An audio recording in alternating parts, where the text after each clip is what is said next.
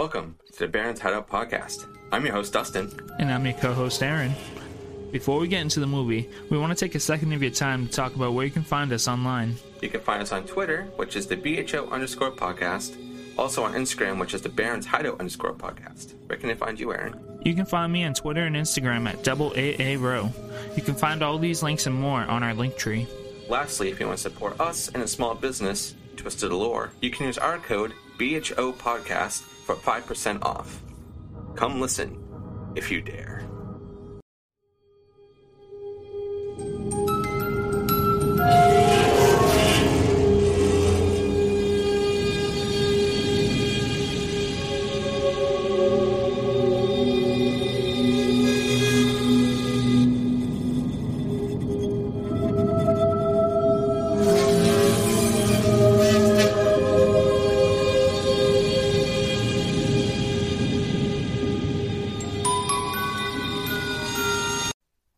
Welcome.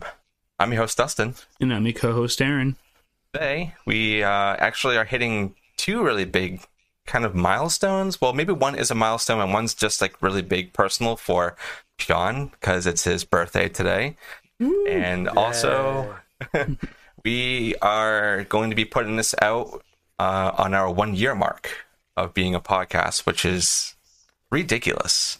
Yeah, man. Congratulations, guys. Yeah, thank you. This was just something that Aaron and I kind of just did it for the moment. At first, right? Yeah. I know we said it a couple other times, but I started out doing like writing out reviews and stuff, and it just took so much time.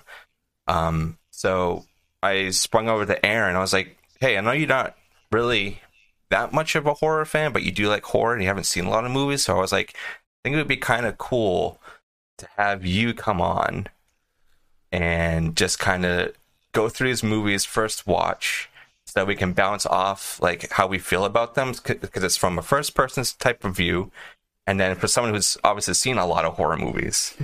And it's been working out, I feel. I mean, we've been pulling a lot of good numbers. We've been going on podcasts, especially Shawn with his podcast, The House That Screams. You guys are amazing. So I really just want to thank everybody in the horror community, especially Aaron, for being my best friend and doing this with me.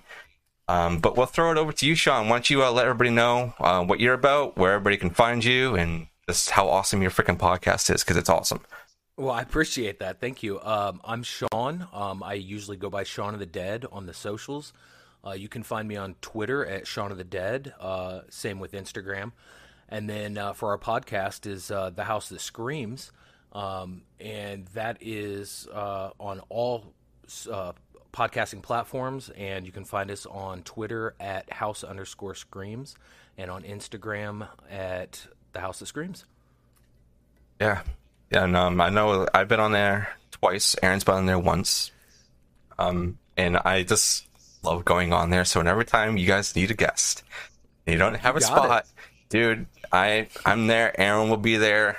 Everybody on there, I mean, you guys are just obviously like a huge circus because there's so many of you, but you're all amazing. I love all of the the different comments everybody has on movies. Some people really despise certain movies, while others really love movies, and I love that. Aaron and I, we kind of always land almost on the same point with movies, usually, because I think we just kind of think the same. You're usually, if anything, a little more harsher on movies. Yeah, it's just because I've seen so many, Once you get to that point, you kind of have to. Yeah. Especially if it's like a franchise. Like we were just talking about, like, I love Scream, all right? I love it. We saw Scream 6. I was really hard on it. I think I gave it like a 6.5.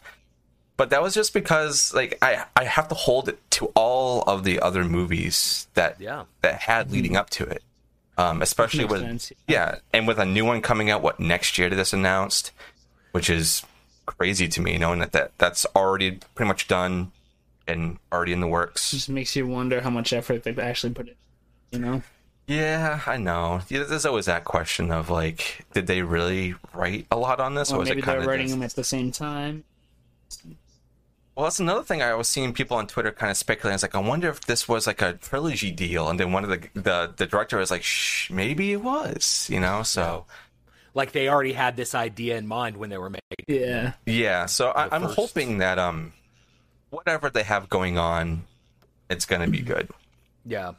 Well, I mean, we'll and that's see the it anyway. and that's the thing with franchises too. I mean, they all have their low points. Yeah. And you know, you look at your Friday the 13th, your Halloweens, your Nightmare on Elm Streets. They all have their low points. You know, For sure. Return of the Living Dead is, you know, a perfect example. I love the first 3 Return of the Living Deads, but you get to Necropolis and Rave to the Grave, and they're complete fucking dog shit. Yes, I can agree. Know? Can definitely So- agree on that one. So watch up to 3. Noted. I mean, I'd probably have you watch all of them anyway, just so you can see Yeah. through shit and just Yeah. like know how everything kind of fell apart. But I feel like a lot of people do like the Return of the Living Dead, but I see a lot of people really love Return of the Living Dead 3 more than they like the first one. I love it. I think it is a great love story. Mm-hmm. Right? And we did a couple months ago we did Reanimator. And That's a good one. and I had made the comment that I felt like Return of the Living Dead 3 was almost like a spiritual successor to Reanimator, because Okay. it's similar in the sense that, you know, girlfriend dies, brings girlfriend back to life, Yeah. you know, things like that, and you know, but it is basically a love story, Yeah. as twisted as that may sound, but Got a different skin on it. Yeah, I agree on that. right, yeah. And I mean, the effects hold up really well in that movie too. So I guess you can kind of really compare it to the first one as well. I haven't seen the second one in a long time, so I do need to revisit Return of the Living Dead 2. Do need to see that. Trying to think if there's like anything else that I want to talk about before we jump into this. I know that this year with the podcast, I really wanted to kind of go out and do more, you know, well-known things, a little bit harder things, and we kind of just already reached a really hard movie that we did a couple weeks ago, the I Spit in Your Grave, the original yeah. one, and I have to say that movie and review has, I think, maybe have put a little bit more of a shine on us in a good way, because I was really expecting it to be kind of a negative thing, because it was 2 guys talking about, you know, a movie about the girl being, you know, brutally assaulted.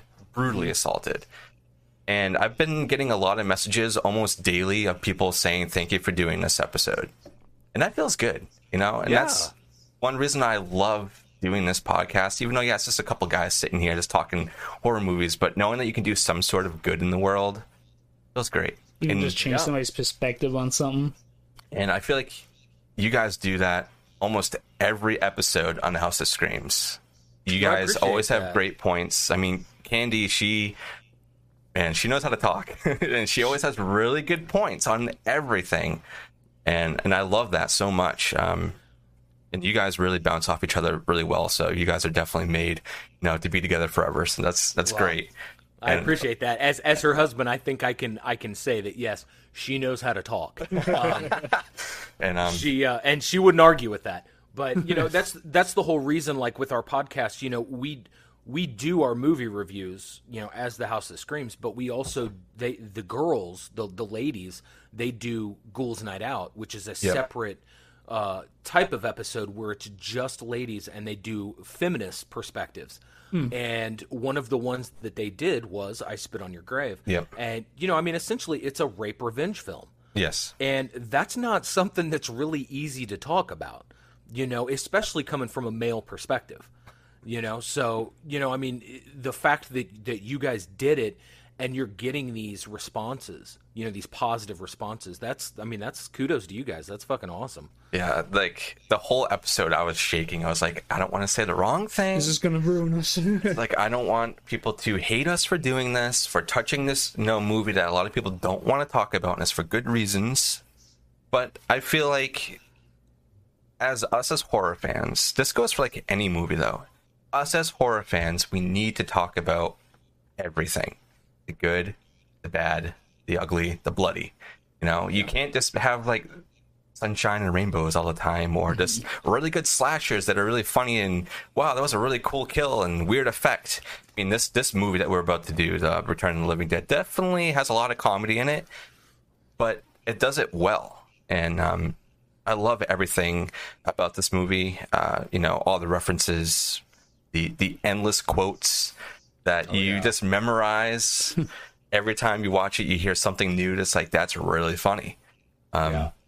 So I'm really happy to have you on to do this one, because I know you were saying this was like your all-time, well, pretty much like all-time favorite horror movie, and you were just saying this was like, your chill movie. You just go and like watch it and just want to have something comfort and grab a coffee or anything and just sit down and watch this movie. And absolutely, I mean, this is my favorite horror film, and I would say this is even top 5 in favorite films in general.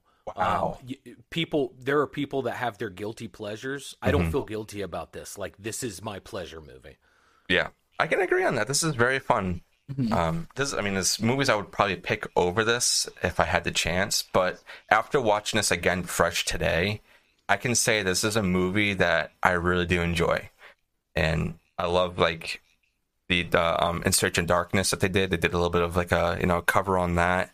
I wish they did a little bit more. Just the effects in this film are great. The acting is really good because everybody's really funny. Everybody is great. I mean, it's got Linnea Quigley in it with the iconic, naked. nude dance scene. It's great. It's got so much stuff in it. Yeah. But I think we'll probably start talking about it now. And Shawn, if you want to lead the reins and just kind of open up with what this movie sets us up for, go right ahead, man.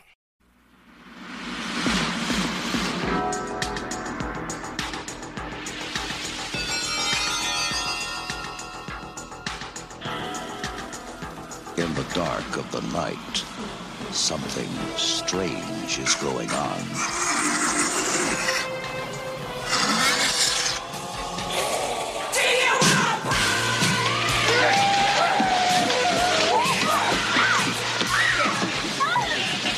You see that movie, Night of the Living Dead?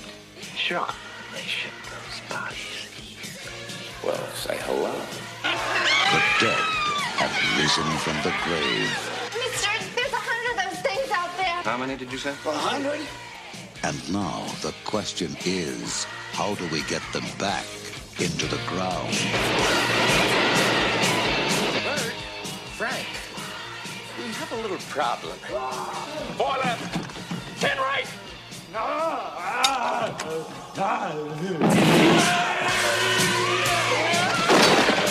That goddamn chemical! It's all over everything! Stupid asshole! Watch your tongue, boy, if you like this job. Like this job!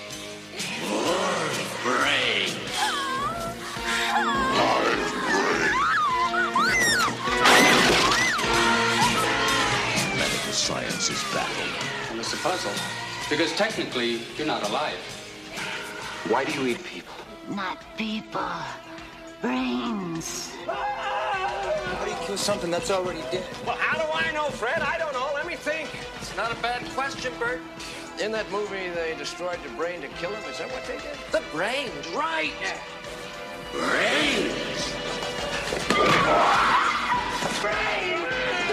I hit the brain. Oh! Get it off! Get it off! Get it off! Get it off! Get it off! The military is nervous. Usual crap. The police are confused.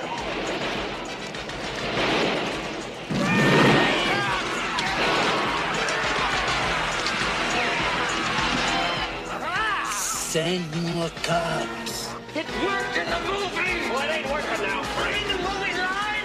It's not a bad question, Bert. It's not a bad question, Bert. It's not a bad question, Bert.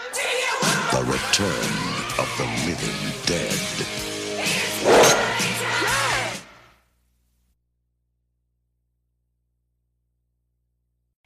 All right, so we're talking about Return of the Living Dead. Like I said, this is my favorite horror movie. I saw this. I was probably way too young to have seen this. It's always the case. Yeah, and I've talked about it, at length on our podcast, The House That Screams, that my family dynamic, my mom absolutely hated horror movies. My dad was a horror fanatic, and so I was kind of torn between the two. And my dad, my mom at the time, she was working full time, plus she was going to school at night. And so my dad, basically had control over what I viewed in the evening. And we would go to we had this mom and pop video store down the street. I just turned 42 today. So I grew up in the 80s. And so we were going to the video store and getting VHS tapes. And it became, a thing where we were getting horror movies and bringing them home and watching them. And I was 8 years old. Oh, wow. Okay. And so, yeah, so I was maybe 9 or 10 when I saw this. And my dad was a drinker. And when I say a drinker, I mean like the dude would put a movie in, and by the time the credits rolled, the opening credits, he was already passed out on the couch. Wow. Okay. And so by the time that Linnea Quigley top, full nude crypt shot, dance scene showed up, he was already, 3 sheets into the wind. So he probably didn't even realize what I was watching. But from the second I saw this movie, it's one of those films that it made me laugh, but it traumatized me at the same time. And so that awakened this curiosity with me. Hellraiser, and I've spoken to this. I spoke about this on Sledgehammer Horror, my first horror movie. Hellraiser was my first horror movie. And that opened up so much curiosity in me when I saw, the blood and the gore and, all of this stuff. And it made me so intrigued as to what horror was. And so this movie was no different. And when I watched this movie for the first time, like, this was the movie that really sucked me in to horror and zombies. I think I saw this before I saw Night of the Living Dead. Oh, okay. And yeah. And so, it really, this movie just grasped me like no other. And maybe that's why it's one of my favorites, because it has such a nostalgic tie to me. But you could have given me, you take just Frank and Freddy, right there at the beginning in the office. You could have given me an hour and a half of just the banter between those two. Yeah. And I would have been fine with that. Those Frank Karen and Tom Matthews work so well together. Yeah, I have to agree on that. I mean, it's just they bring the comedic relief. The whole, just like the natural conversation between two goofballs. Right, yeah. And, and that whole scene where he's telling him the story of the real Night of the Living Dead, and the camera is like slowly panning towards his face. And it's just building that tension for that phone call, for the phone to ring. Yeah. And it scares the shit out of Freddy. I love that scene. I love that scene.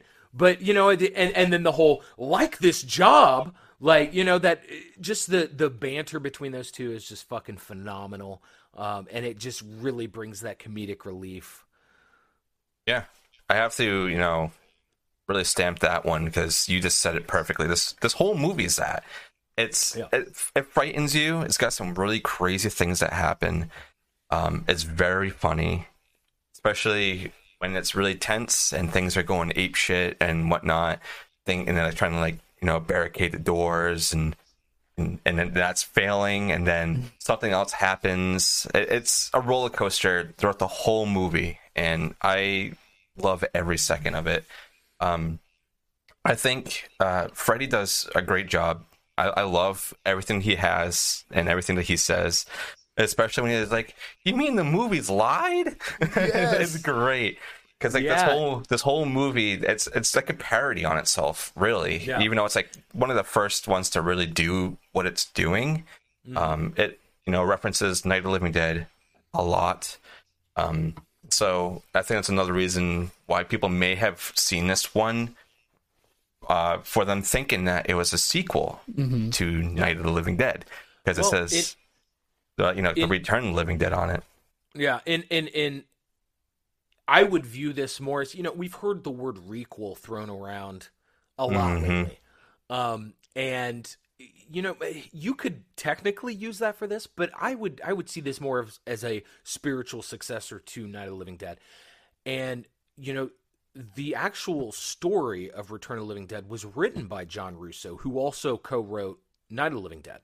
Yep. And when Ramiro and Russo kind of split, Ramiro told Russo, look, you can continue to do these films. You can use The Living Dead in the title, and I'll just use Dead. So Ramiro went on to do Dawn of the Dead and Day of the Dead, and Russo went on to do Return of the Living Dead. Well, he wrote the novelization to it, and the story for that is so fucking different than the film that we have, and that's, that's because when Dan O'Bannon got the script for this, or got the chance to write and direct this, he was like, no, we're not going to do something serious. That's Romero's turf. O'Bannon just got off, riding the Alien train. He wrote the screenplay for Alien, and he was like, no, we're going to do something different. We're going to make this more of a horror comedy. And I love that he did that, because if you've ever read the novelization to Return of the Living Dead, it's so dark and it's so vastly different than what we have on screen. And I appreciate this film so much more. Would I love to see a film version of Russo's Return of the Living Dead? Absolutely, because it's fucking dark and it's just fucking evil. I'll have to check that out. Yeah, definitely check it out. It's so vastly different than what we have on screen. But what he did with this, bringing in that horror and that comedy element, because there are some dark moments in this film too. Oh yeah. But it, he took what John Russo did and he just flipped the script and wrote something completely different. And it's, at some points it's off the fucking wall, but that's what I love about it. That's what I appreciate about it so much. Yeah, and I think I was reading up something too. I think Dan actually wanted to play Frank. I think he was like, he was building up the character, but they were like, no, you can just stick to what you just did, Yeah. But I think that would have been kind of an interesting thing. But I know they were saying, the people who were already playing Freddie and Frank were already having a really good chemistry, so they didn't want to break that up. So yeah. I can see why they did that. I mean, it's the same thing with Clu Gulager. He played Bert, and that was originally going to be Leslie Nielsen. Oh, and, I was reading that too. I didn't write that down. From Naked Gun. And Leslie Nielsen just wanted too much fucking money. He's coming off the success from Airplane and, all these other films that he'd done, and he just wanted too much money. So they had a couple other people in line, and it wasn't until like the day before they shot those warehouse scenes that they signed on Clu Gulager. And Clu Gulager, I mean, this guy, he's such a staple from the 70s, and he was in Nightmare on Elm Street 2, Freddy's Revenge, I mean, he's such a staple to movies, of a different era, and he came in and he just fucking killed it as Bert. Like, he's hilarious. I love Clu Gulager. It's great. Yeah. Everything is great. Aaron, if you want to pull up the IMDb so we can get some, stats on how much this was made for and how much it actually made in the box office. I know IMDb usually has that stuff. Aaron's our good IMDb person that comes in this, looks up all the actors and any funky reviews. Nothing? There's no budget. Let me look this up real quick. That's really weird. How does it I got it right here. Oh, you do? How much is it? Yeah. So the budget was estimated at $4 million. Wow. And 85? And it grossed opening weekend, which was August 18th, 1985, within U.S. and Canada, $4,403,000. Okay, so it pretty much made its money back. And worldwide, $14 million. Oh, definitely. Okay, definitely made its money back. Wow. And that may be before it reached cult status. Yeah. You know what I'm saying? Because this movie, I don't know if you've ever listened to the audio commentary on my loving wife, Candy, she bought me the special edition Blu-ray for this film. And they have all of these different commentaries.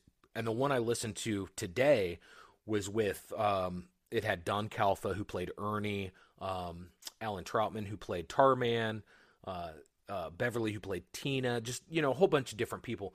And they were talking about, at the end of the film, they said, did you ever think that this would be, as big as it is. Yeah. And Linnea Quigley, who has starred in, she was in Night of the Demons, you know, I mean, she's been in so many different horror movies, and she was like, no, I just thought this was going to be another shitty horror movie. And no one expected this to blow up the way that it did, you know, and it became such a cult status. So those figures may be, you know, just straight theater box office. Yeah, I think that's what they usually are. So I can imagine it definitely made like way more. Yeah. And I mean, and this film, you know, I mean, this almost wasn't a Dan O'Bannon film. They had Tobe Hooper. Yep. Yes, they did. Set up to direct this now, and we would have gotten a totally different film, you know, because Dan O'Bannon wrote, did the screenplays for two Tobe Hooper films, Invaders from Mars and Life Force, and so I could only imagine what Tobe Hooper would have done with this. I think it would have been less comedic and more, way more serious, definitely. More of a serious film, yeah. Yeah.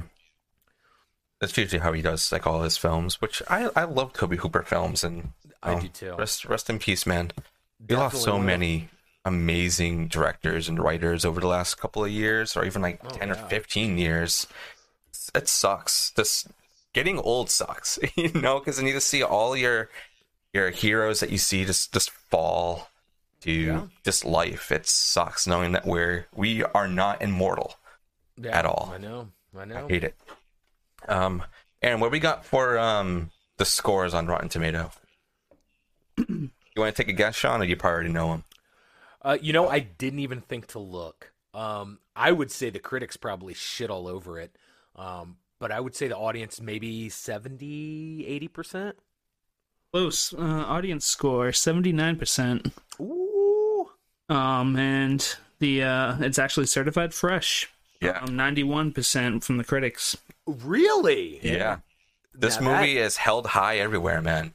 That shocks me. In the world of like Siskel and Ebert's, you know what I'm saying? Mm-hmm. Like, God, Roger Ebert fucking shits on so many fucking horror movies. It's not. Yeah, funny. fuck that guy. Fucking seriously. I used to like listen to the reviews and clips and stuff, and I can't do it because it makes me mad. I can't. I can't do it. Even if it's a movie I hate, and if he shits on it more than I do, I just can't. I can't take it. Right. I can't. I can't tell you how many films I mean, even just friends that have told me, oh, you know, don't go see that, it sucks, and then I go see it and I fucking love it, you know. And it's hard for me to trust other people's reviews and opinions. I love other people's opinions. Everybody's entitled to their own opinion. The new Texas Chainsaw Massacre came out on Netflix. Yeah. I did not like it at all. See, and I had people that, you know, complained that I complained about it.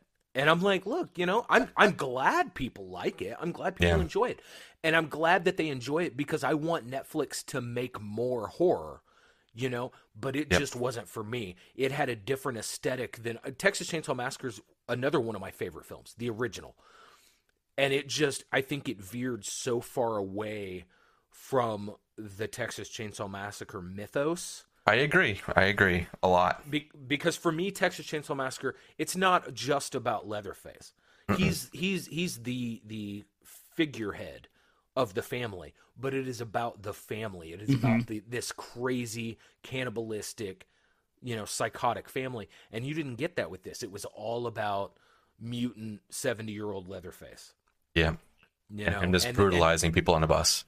Yeah, and so that just kind of took it out of me, and the whole thing with, you know, oh shit, what's the main character's name? The one that reprised the role, did the whole Jamie Lee Curtis thing. I don't remember her name either. I know who you're talking about though. Yeah, that was just like thrown in there. I'm gonna get so canceled, bro. For not no, honestly, there's no cancellations here. But she takes a chainsaw to the gut and is lifted into the air. Now, gravity would tell you that if that chainsaw's running, she's just going to get split in two. Yeah. But suspension of disbelief, I get it. She gets tossed to the side and is still able to like have conversations and throw shotguns and all that stuff. And that just like totally took me out. And I'm just like, okay. I felt like you were feeling how I felt. Like, I watched the movie twice. I mean, I know we're going like super off topic, but I don't really care. This is why I love having guests on, because we just kind of talk about anything. But yeah, I really wanted to like the movie. Really, really did. And even from the trailers, I was very iffy going into it. I was like, I don't know. I'm gonna see it and just to see where they take me.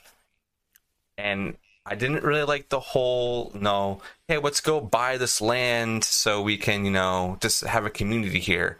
That's cool. That's not a Texas Chainsaw Massacre thing. No one's going to come and, oh, you're still in my land, so I'm going to go kill you. It's essentially what they were doing, and having like his mother, die, and then that's what sets him off. Like, I can understand that. I guess that's a little bit of like the family ties, but there was also way more family members. So if they so if they are going to make another one, they have to incorporate the other family members and where they were, what they were doing at the time, and why he was just alone with his mother, and even like the setting that they're in, it's like, oh, this is my house, I've been here for years. If this is supposed to be like canon to all the other Texas Chainsaw Massacres, they never lived in a town. They're always out in like the backwoods, And that's that whole requel thing. They've rebooted a sequel. Yeah.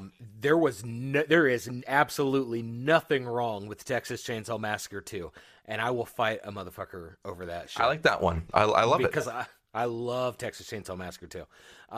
But, regardless, Sally Hardesty, that was her name. Oh, yeah. Forgive me of the brain fart. But, it's just one of those things where, they show the picture in the background and it's like, it's an orphanage. Why was he in an orphanage? The dude had to have been at least in his 20s in the original Texas Chainsaw Massacre. There's no reason he would be in an orphanage. You know what I'm saying? So, yes, we're going on a tangent. We're off topic. We're not even talking about that. I apologize. That's my bad. Hey, I love it. Aaron and I always say that. It's like, I love this going off and having these different conversations, and then we eventually get back on track, and then we kind of just go off and do other things. But it's great. This is why having guests on always adds more spice in life to podcasts, because you guys always have spice in life because you have so many people, But with Aaron and I, we kind of, I don't want to say we like tread the same trails, but we always kind of go on the same notes. So it's refreshing to have people on. So I appreciate it. It's hard to stay on topic when you got 5 or 6 people. Oh, on yeah. a podcast. I can't tell you how many times balls and dicks and vaginas get brought up, and we just kind of, next thing you know, we're not even talking about whatever we originally were talking about. So, and that's what's great about your show. It's always chaotic, but I live for the chaos. Yeah, we try to make it controlled chaos, but that doesn't always happen. No, but that's okay. You guys are doing the best you can. So I have a couple of facts here for this movie. One that I thought I knew, but I was remembering it wrong. I always thought it was a different movie that started the whole zombies want to eat brains, but I don't remember what movie I was thinking about. And then when I read that, I was like, yeah, this was the movie. If there was no zombie movies before this that was like, I gotta eat your brain. This one's very like, brains? Yeah. Brains. Yeah. Bring more cops, like that stuff. It's great. Yeah. So that's a really funny note. Another thing too, I didn't realize that they were expecting this movie to go on television, to be like actually broadcast. So I found out that because on the back of Freddy's jacket it says "fuck you," and I guess they made a duplicate that said television version. Yeah. Which is really funny. Well, so there were some scenes in this film that they knew weren't going to be able to make it to TV. So when they were filming the actual film, they reshot the same scenes for the television version. And so a lot of the scenes that they filmed twice. Once for the theatrical release and once for the television. That's probably why they had a huge budget, because they had to do reshoots. That makes sense. That's cool. And Aaron, I know you were saying earlier about the calf brains. Oh yeah. That's also a really funny tidbit. Because usually like, nowadays, if they do anything that's like meat, if there's someone like munching on meat, it's just like cooked up like beef or something in like an intestine, but this one's like actual like straight up Brain. brains. Well, and that's kind of a throwback, with Romero when he did Dawn of the Dead and Day of the Dead. They were using real like animal intestines, and there's such a funny story with Day of the Dead that they had to go on hiatus for a couple of weeks, and while they were on hiatus, those animal organs, those intestines, were in a freezer, and the power had gotten shut off. Oh, no. And so all of those intestines that they had purchased had went bad. And so if you ever watch Day of the Dead and you watch that scene at the end where Rhodes gets pulled in half, he literally, like on screen, passes out when he says choke on him, because he's really passing out in real life because of the smell of all of those animal organs. I don't blame him. And so kind of like with what Romero did with Day of the Dead, all of the extras, he paid them $1 and a donut to play as zombies. And so with Return of the Living Dead, anybody who physically ate the real calf brains that they had, he paid them $5. There you go. Yeah. Can't do that nowadays. No, it's got to be someone on site at all times, and we make sure the stuff is safe to eat. PETA would be all over your shit. Oh. Dumping buckets of blood. Yep. It's like, this is real pig's blood. It's like, oh, you're shut down. Sorry. Yep.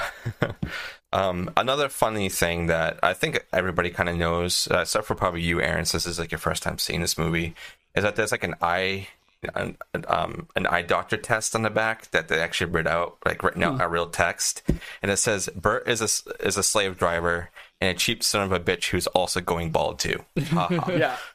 It's like an inside joke that they had. It's great. I love it. There's so many things in this film that when I watched this, I mean, subsequently throughout my teen years and early 20s, that I didn't really catch, and I see them now that I'm older.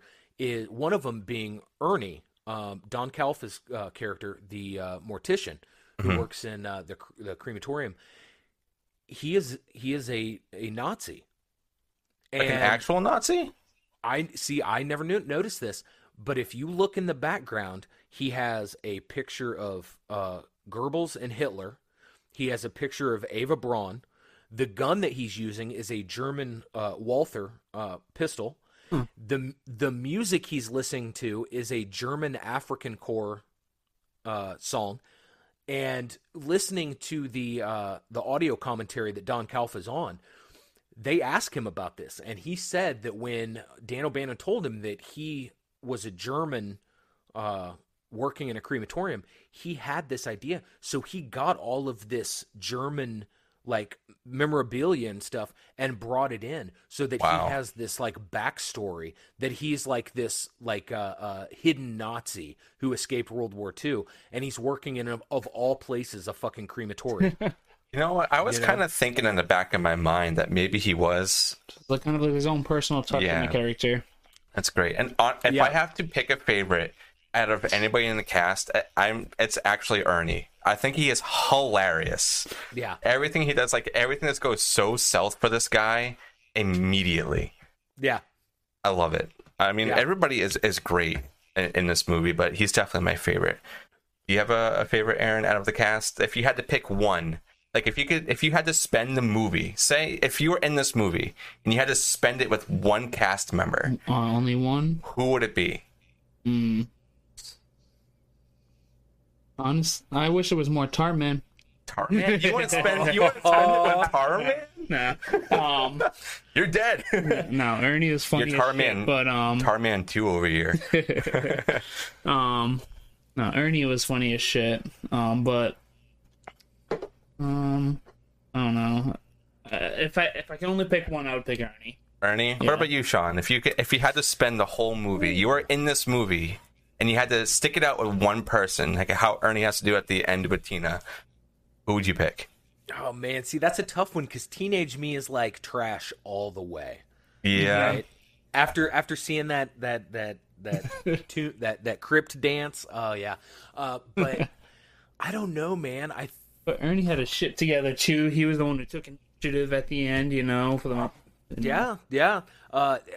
Probably Frank, man. Probably Frank. He was fucking hilarious. You know, he like fucked everything up. He went straight to Frank.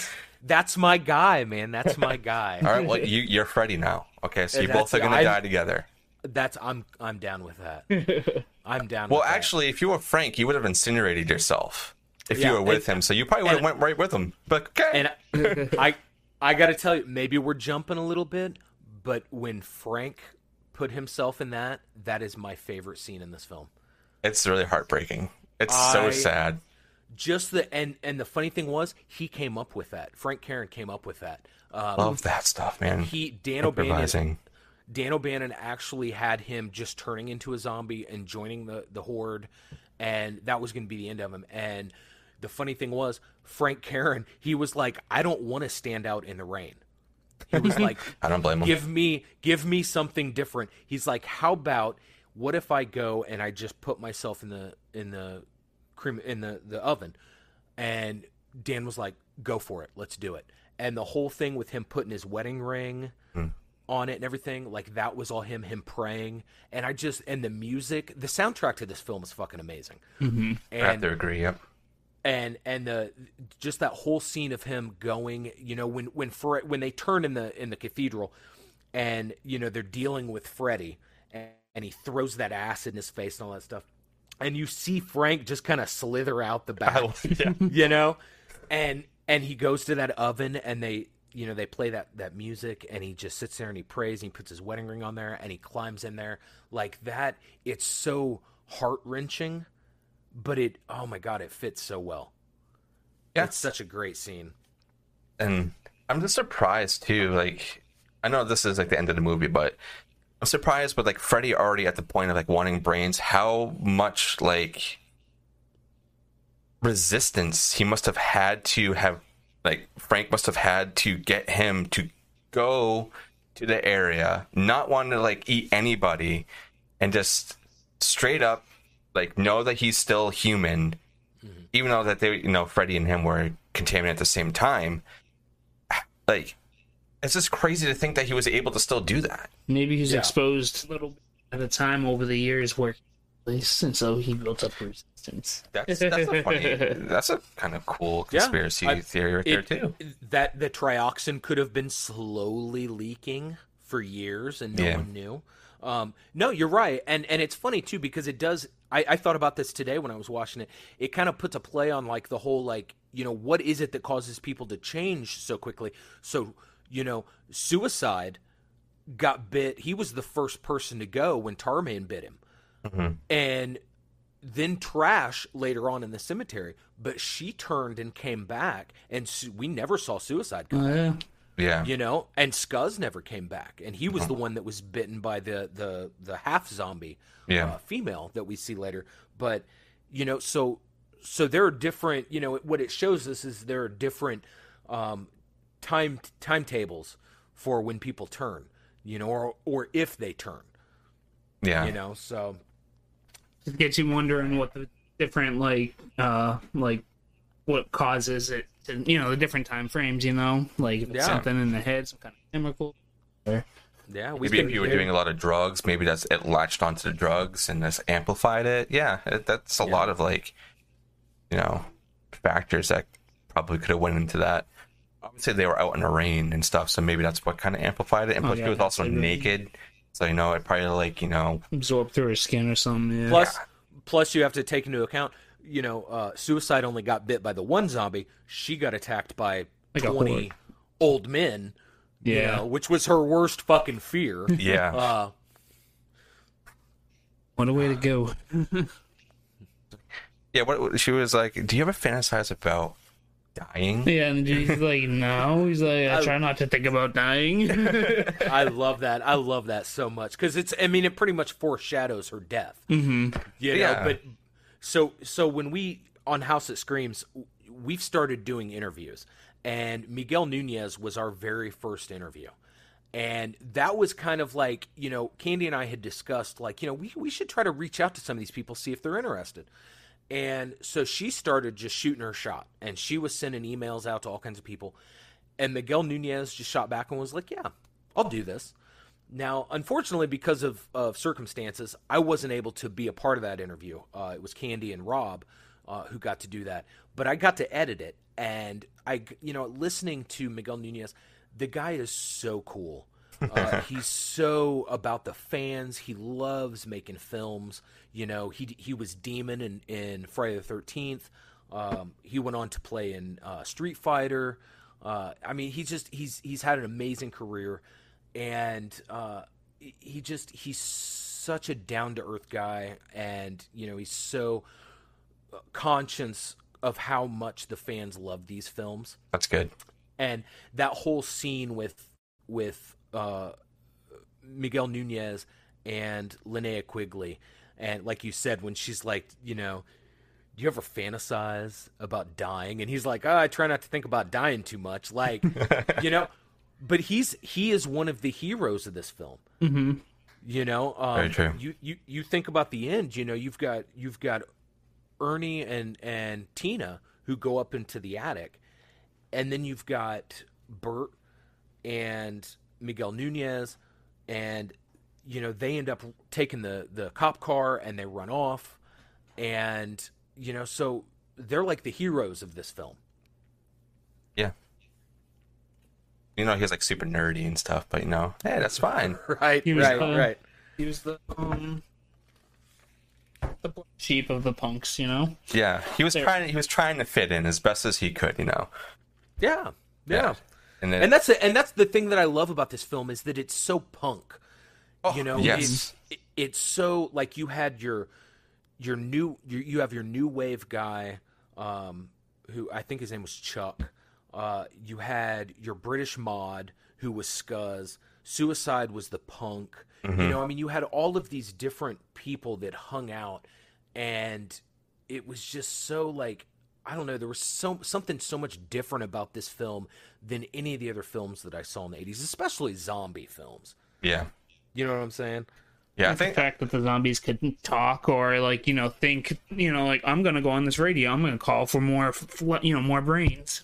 Yeah, more paramedics. Yeah, bring more. No other zombie movie, as far as I've seen at least, has done anything like that. It's different. It sets stuff apart. I think even till this day, I don't think anybody's really done anything like this. I think this is still kind of like they all just kind of shuffle and grumble. I'll get you. Which is kind of funny because actually Romero started to go this route. If you watch, he did the original trilogy, Night, Dawn, and Day. Yeah. But if you go past that and you start looking at the other films he did, Land of the Dead, Survival of the Dead, Diary of the Dead, they started to learn. It was almost like they evolved a little bit. And in Land of the Dead, you had them where they were using things. They learned how to use tools and shit, yeah. The tools, and they were able to communicate with grunts and groans and things like that. So it's almost like he started to go that path anyway. Yeah. Mm-hmm. And that's where that divergence when John Russo and so I wanted to talk about how much I love the soundtrack to this film. There are so many great bands on this soundtrack. You had The Damned, you had TSOL, The Cramps. This is one of those films that when I watched it, it was my first time hearing some of these bands, and I'm a huge Cramps fan. I love the Cramps. I love the Damned. You think about the scene with Linnea Quigley when she gets nude. That was 45 Grave, and they no, I take that back. Hold on. Edit that out. Okay.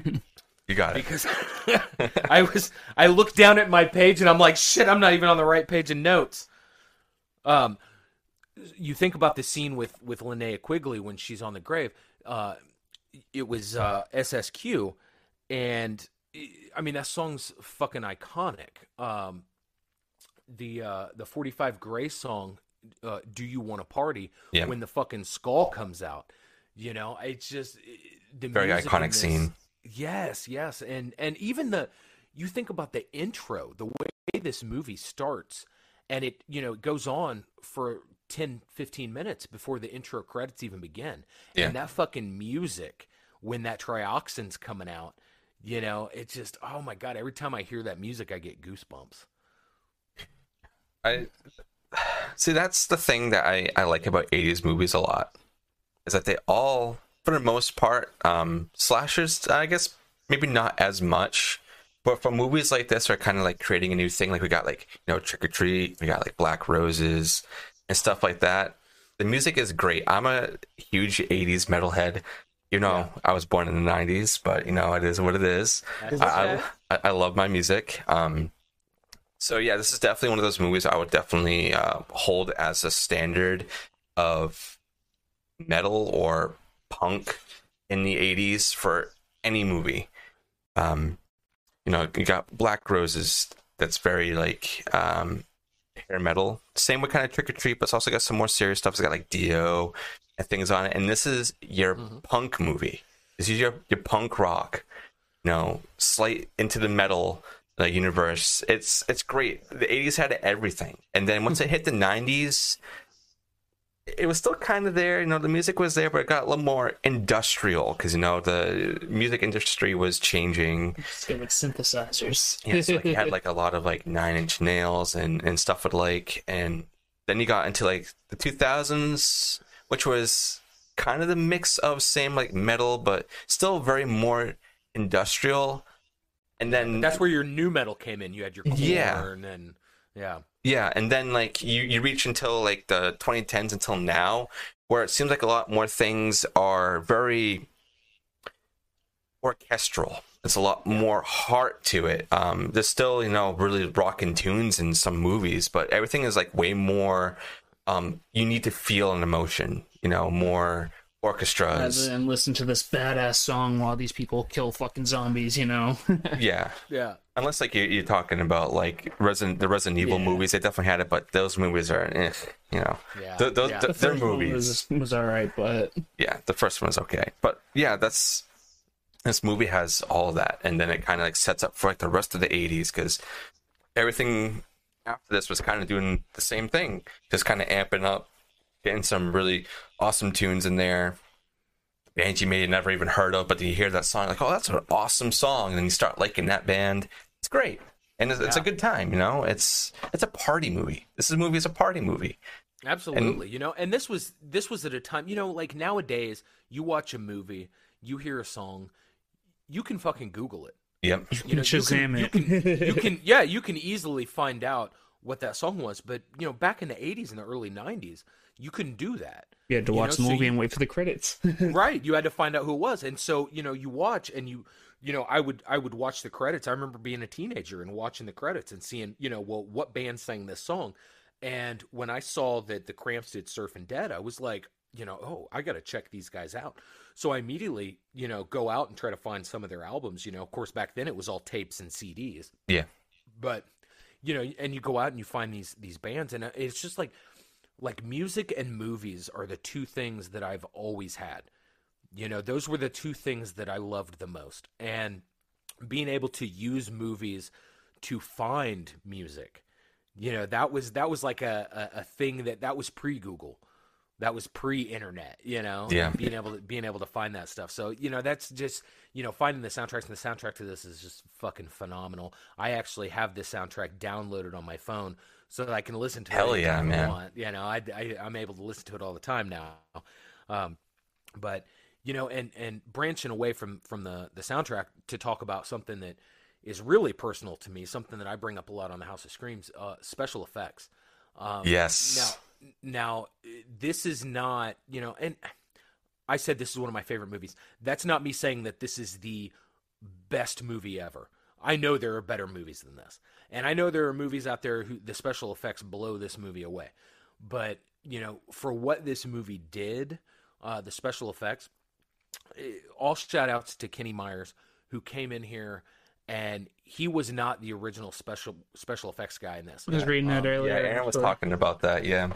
Yeah, and so he came in late, and he had to basically take over what had already been done. Now, this guy had done work on Friday the 13th Part 2. He worked on Dead Heat. So great movie. He's got some, he's got some good movies that he's worked on. So he came in here and he did the damn thing. And then, real quick, give me a second. I'm going. Take time. Our half zombie, our lady friend, who gets brought in and put on the table. She can feel herself rot.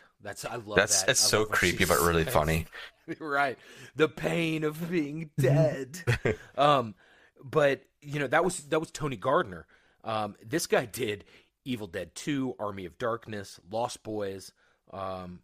He worked on the Thriller, Michael Jackson's music video. One of my favorite films, Nightbreed. Love Nightbreed. I think we're covering that this year too. Oh, dude, that's such a good film.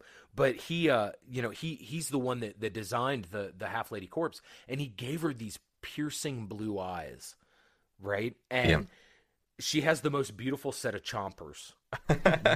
No lips, just teeth. And the thing that Candy and I talked about this earlier, the thing about that whole half corpse when she's on that table is it's the little details, right? And you see this little bit of spinal fluid come out every time. Oh, yeah, I noticed that. Oh, and my when God, she's like flopping around. Yes, yeah. I love it. It's just those little details. You know what I'm saying? Like they didn't have to do that. They could have just had her little spine just kind of wiggling around. But to just have those couple that drops. Yeah. And the funny thing is, Brian Peck, who played Scuzz in this film, the one that was actually killed by the female zombie, he's the one underneath that table pumping that spinal fluid out. But yeah, I love the little intricate details. It's not so much special effects, but the set with the crematorium, Dan O'Bannon had spent weeks researching different mortuaries and different crematoriums and taking pictures of a bunch of different places to design that set so that it was so similar.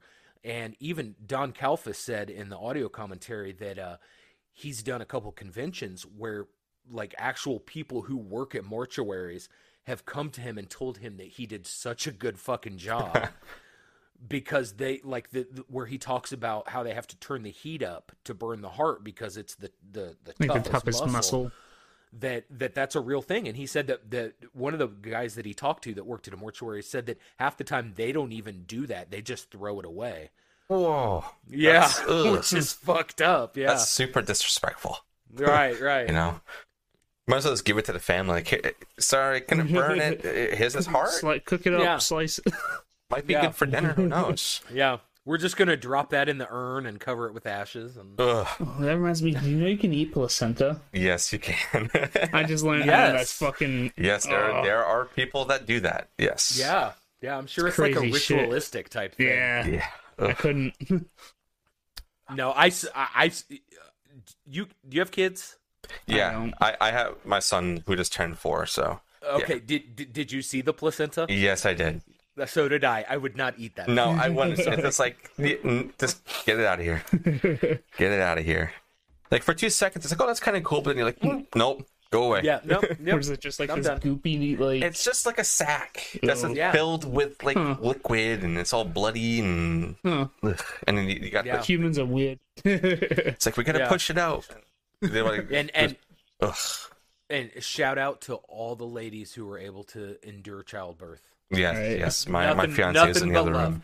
Yeah, nothing but love. So, us guys, we're pains of asses, but thank you for putting up with all that stuff. Absolutely. There was actually some really funny quotes that I have in here. There was one. I think it's when they're in the mortuary, and then the group's outside, and they're trying to get in, and they're banging on the door, and I think it's Ernie who opens the door, and he's like, "Are you guys on PCP?" Yeah. It's like, oh no. Yeah. There's a lot of like really funny like references to like the 80s of people just doing drugs and stuff like that. Yeah. Crap, I guess when was another one. I also kind of like how they always timestamp like the movie, like, hey, it's this time now. Oh yeah. Knowing that all of it just kind of happens in a day, right before July 4th and everything. Yeah. So you can technically watch this movie and then you can go watch Jaws. Yeah. There you go. There you go. Or even Independence Day. Yeah. Yeah, that too. You can I haven't squeeze that in seen that there. movie in forever. But I mean, it's funny because the whole thing is air quotes here, based on a true story. Yeah, I have that written here too. That's really funny. And like all the characters and even the locations are real. UNITA medical supply. It's Well, great. even and Linnea Quigley had mentioned in the auto commentary that when people come to conventions and see her, and we got to meet her. We went to the Mahoning Drive-In last year for Joe Bob's Jamboree. It's awesome. And they were showing Night of the Demons, and she was there, and we got to meet her, and she's such an amazing person. She's such a beautiful soul. But she had talked about how people actually believe, because the film's set in Louisville, Kentucky. Yeah. And people actually believe that they filmed in Louisville, Kentucky, which they didn't. They filmed in Los Angeles, in Burbank. But she said that she has people that come up and tell her they know exactly where that building is in Louisville. That's funny. And she's just blown away because she's like, we didn't even fucking film in Louisville. But it's funny because people will see a building and they're like, that's where it was filmed. Yeah. That was the place. But Like they need to know that it's a real place. Like they want to Yeah. feel like it's a real place in their hometown. Yeah. That's funny. Mm-hmm. I was actually trying to get Linnea on here, but man, it's not her. It's her agents. This is the one thing. It's like sometimes going to the actor straight up is a little bit better than having to go through like the contact information. Yeah. But I know that she's been doing like a lot of conventions and stuff, so she wasn't able to get back to me. But yeah, I've messaged her agent, and they're like, "Oh yeah, it's like I want to know if like Linnea can come on." She's like, "How many people are your audience?" So I gave her that, and they're like, "Oh well, we're gonna want like 5% or whatever you guys are making off this." I'm like, "Are you fucking kidding me?" Yeah, like we're not making shit off of this. It's like we're barely making anything right now. Like this isn't the whole reason why we're doing it. We're just doing it, for the fun of it and as best friends and whatnot. Like I'm not reaching out to have to pay a guest if they want to come on. Yeah. I'll be more than happy to do it if it's reasonable. But if you're asking for like a percentage, right, of the episode, I just think that's really scummy. They kind of view it. I see some of them view it as like how they do conventions, right? Yeah. And so like they want a percentage of the profits, or they get to keep whatever they charge for pictures and autographs, and I get that. But if it's something, you're just doing a podcast. You know what I'm saying? You're just talking. When Candy reached out to Miguel Nunez, who plays Spider in this, he told her yes, right? Just straight up yes. And when he came on and did the interview, he told her, he said, "I can show you in my phone all of the no's that I've sent out." And he's like, "For some reason, I just said yes." That's awesome. And that was fucking, that's super awesome. And we've reached out to a lot of other people. We've reached out to Tony Todd. We've reached out to Ken Faree. And a lot of them we've got responses from, and they're just like, I'm just too busy. Yeah, which is understandable. Totally understandable. I'll get back to you. Mark Patton from Freddy's Revenge. Yeah, that would be an awesome one. Who also did the Scream Queen. Yeah, I love that documentary. Oh, it's so good. It's sad, but it's really good. It is, and he's such a nice guy. And Candy and him have been communicating back and forth with emails, and we had him set up for a show, and then he started filming in Tennessee for a film, and he got too busy. And you know what? That's cool. Yeah, that's cool. We're just a fucking lowly podcast. You know exactly. What I'm saying? Whenever you've got the time, Yeah. We've had the opportunity to get Vic Victor from the Coffin Cats on. That was an awesome episode, by the way. He was super cool. We actually got to go see them when they came here to play and hang out with him and the band. That's awesome. After the show, we got Grady Hendrix on. We've had an opportunity to get some people on and talk to them, and a lot of people, that we send emails to, we're just shooting our shot. Yeah, that's like what I've been doing. That's all you can do, just what's the worst they can say? No. Yeah, and if they ask for that percentage, just say sorry another time. This was what I usually say. It's like, that's fine.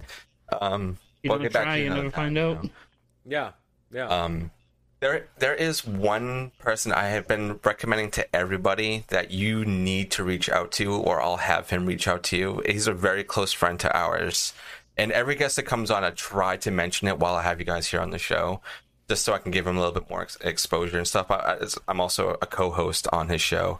But Dean of the Dead Hot Sauce. He's from the UK. Mm-hmm. He is a horror fanatic. He makes horror-themed hot sauces. He's such a down-to-earth guy. He's actually coming over to the US for the first time ever, and Aaron and I are going to meet him, because we live in Massachusetts, so we're going to go over to Salem, and we're going to show him around over there. Nice. But if you guys really want like a down-to-earth, just talk horror or anything that he's doing, because right now he has hot sauces, he has beer, he's got jellies, so many things going on. Podcast. Now he's trying a podcast and full time. Yeah, and now he's trying to do like a production company. He wants to make movies and stuff. This guy, he's in his 40s. I think he's actually the same age as you, Shawn. And he's the best guy. He's on Instagram, Dean of the Dead Hot Sauce. So if you can reach out to him or even just like him, you will love him. He's an awesome guy. I just wrote it down, so I will definitely look that up when we get just done. Let him know I sent you, and he'll be like, I got you, man. He's an awesome guy. We're really kind of behind on his podcast because he's working so much, but he's so sweet. He's actually trying to come over here. The main reason because he wants to get a distributor over here so he can start selling it in the States. Mm-hmm. So I'm trying to like also give that word out to other podcasts that are in the States so other people can hear it. And I think with you guys that actually might be something that will happen because you guys run a huge show. And well, you sold me on beer, so I'm gonna reach out and they're to him. all horror themed. Guess what his beer is called? Just take a guess. What? Just guess. Ales from the Crypt. Oh, I love it already. Yeah, he has all the images. Spicy or something, right? Yeah, it's pineapple and ghost pepper, I think. I'm sold. I was just talking to somebody today. I had a beer. Oh, it's been a while, but it was called Maya Mocha Stout, and it's got a habanero in it. And it was like spicy going down. Oh my god, yeah. So I'm hooked. I'll reach out to him, definitely. Yeah, I think all you guys will like him. Like, let everybody know on the show. Get him on all the shows because this guy is amazing. He's coming down. That's super cool. That's super cool. The thing is, too, is like he was our first guest, our very first guest, and since this is like a 1-year anniversary as well, just knowing the connections or just friendships that you make just by doing this is, I think, way better than having a guest on that's like famous. Like being friends with you guys now. It's awesome. We've had multiple recurring guests. Yeah, we have like Horror Gamer who's over at Horror Haven LLC with his co-host Gabby, who's really good. We've been on your show a couple of times. I think Ken from Sledgehammer is going to be coming on. Also, so we're setting that up in the background. Ken's awesome. I love his YouTube show. Absolutely. Who else have we had on it? Oh, we've had like a few streamer bunnies of mine that are coming on this year again. It's great. And I think it was like a month in, like, I think Dean followed us or something on Instagram. Yeah. And I think he messaged me. He's like, hey man, I like what you guys are doing. And I just reached out to him. I was like, Aaron, you think I should reach out to him? He's doing like all horror stuff. Should we maybe try to get him on and just kind of talk about it? So we did, and it was so fun. And he was so down to earth. And his backdrop behind him is great. He's a huge Freddy fan, so him and Candy would get along great. He loves awesome. Freddy. He has this really funny story too. I know, like way off topic, but this is good stuff.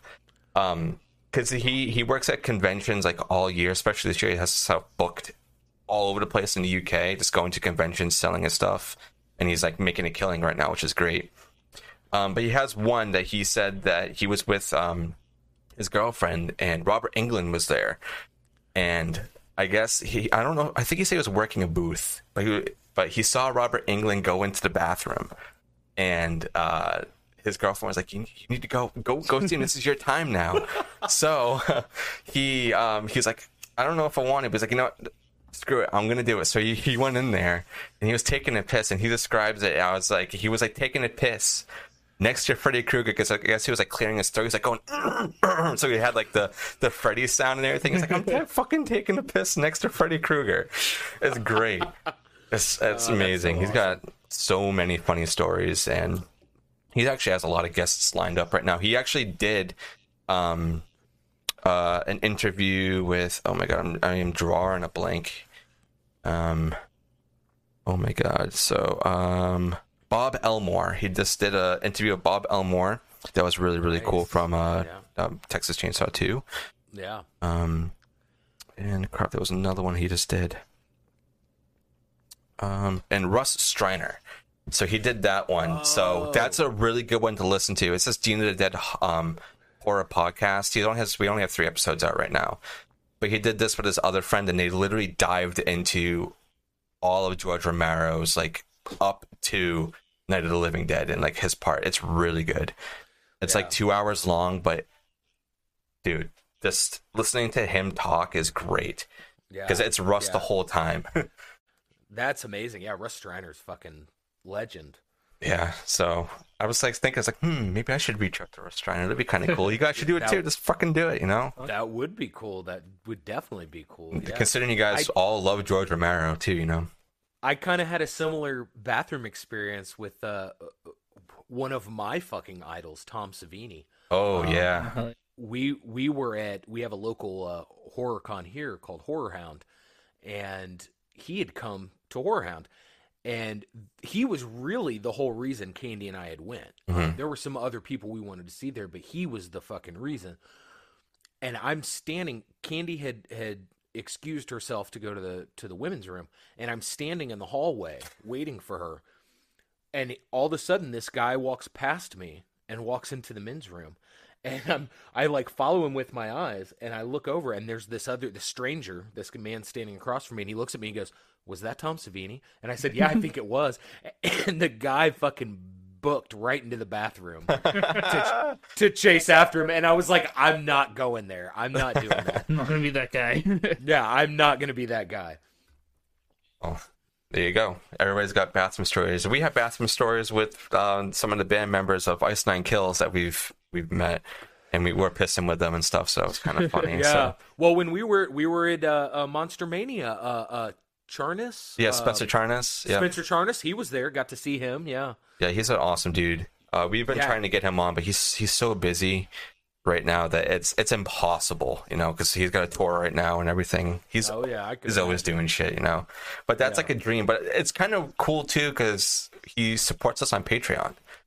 He was like our very first Patreon supporter, which is crazy. Because I don't think we even like sent it to him or anything either. No, I just posted it, and like I follow him and stuff, so maybe there was like an overlap he used there. To follow me on Twitter, actually.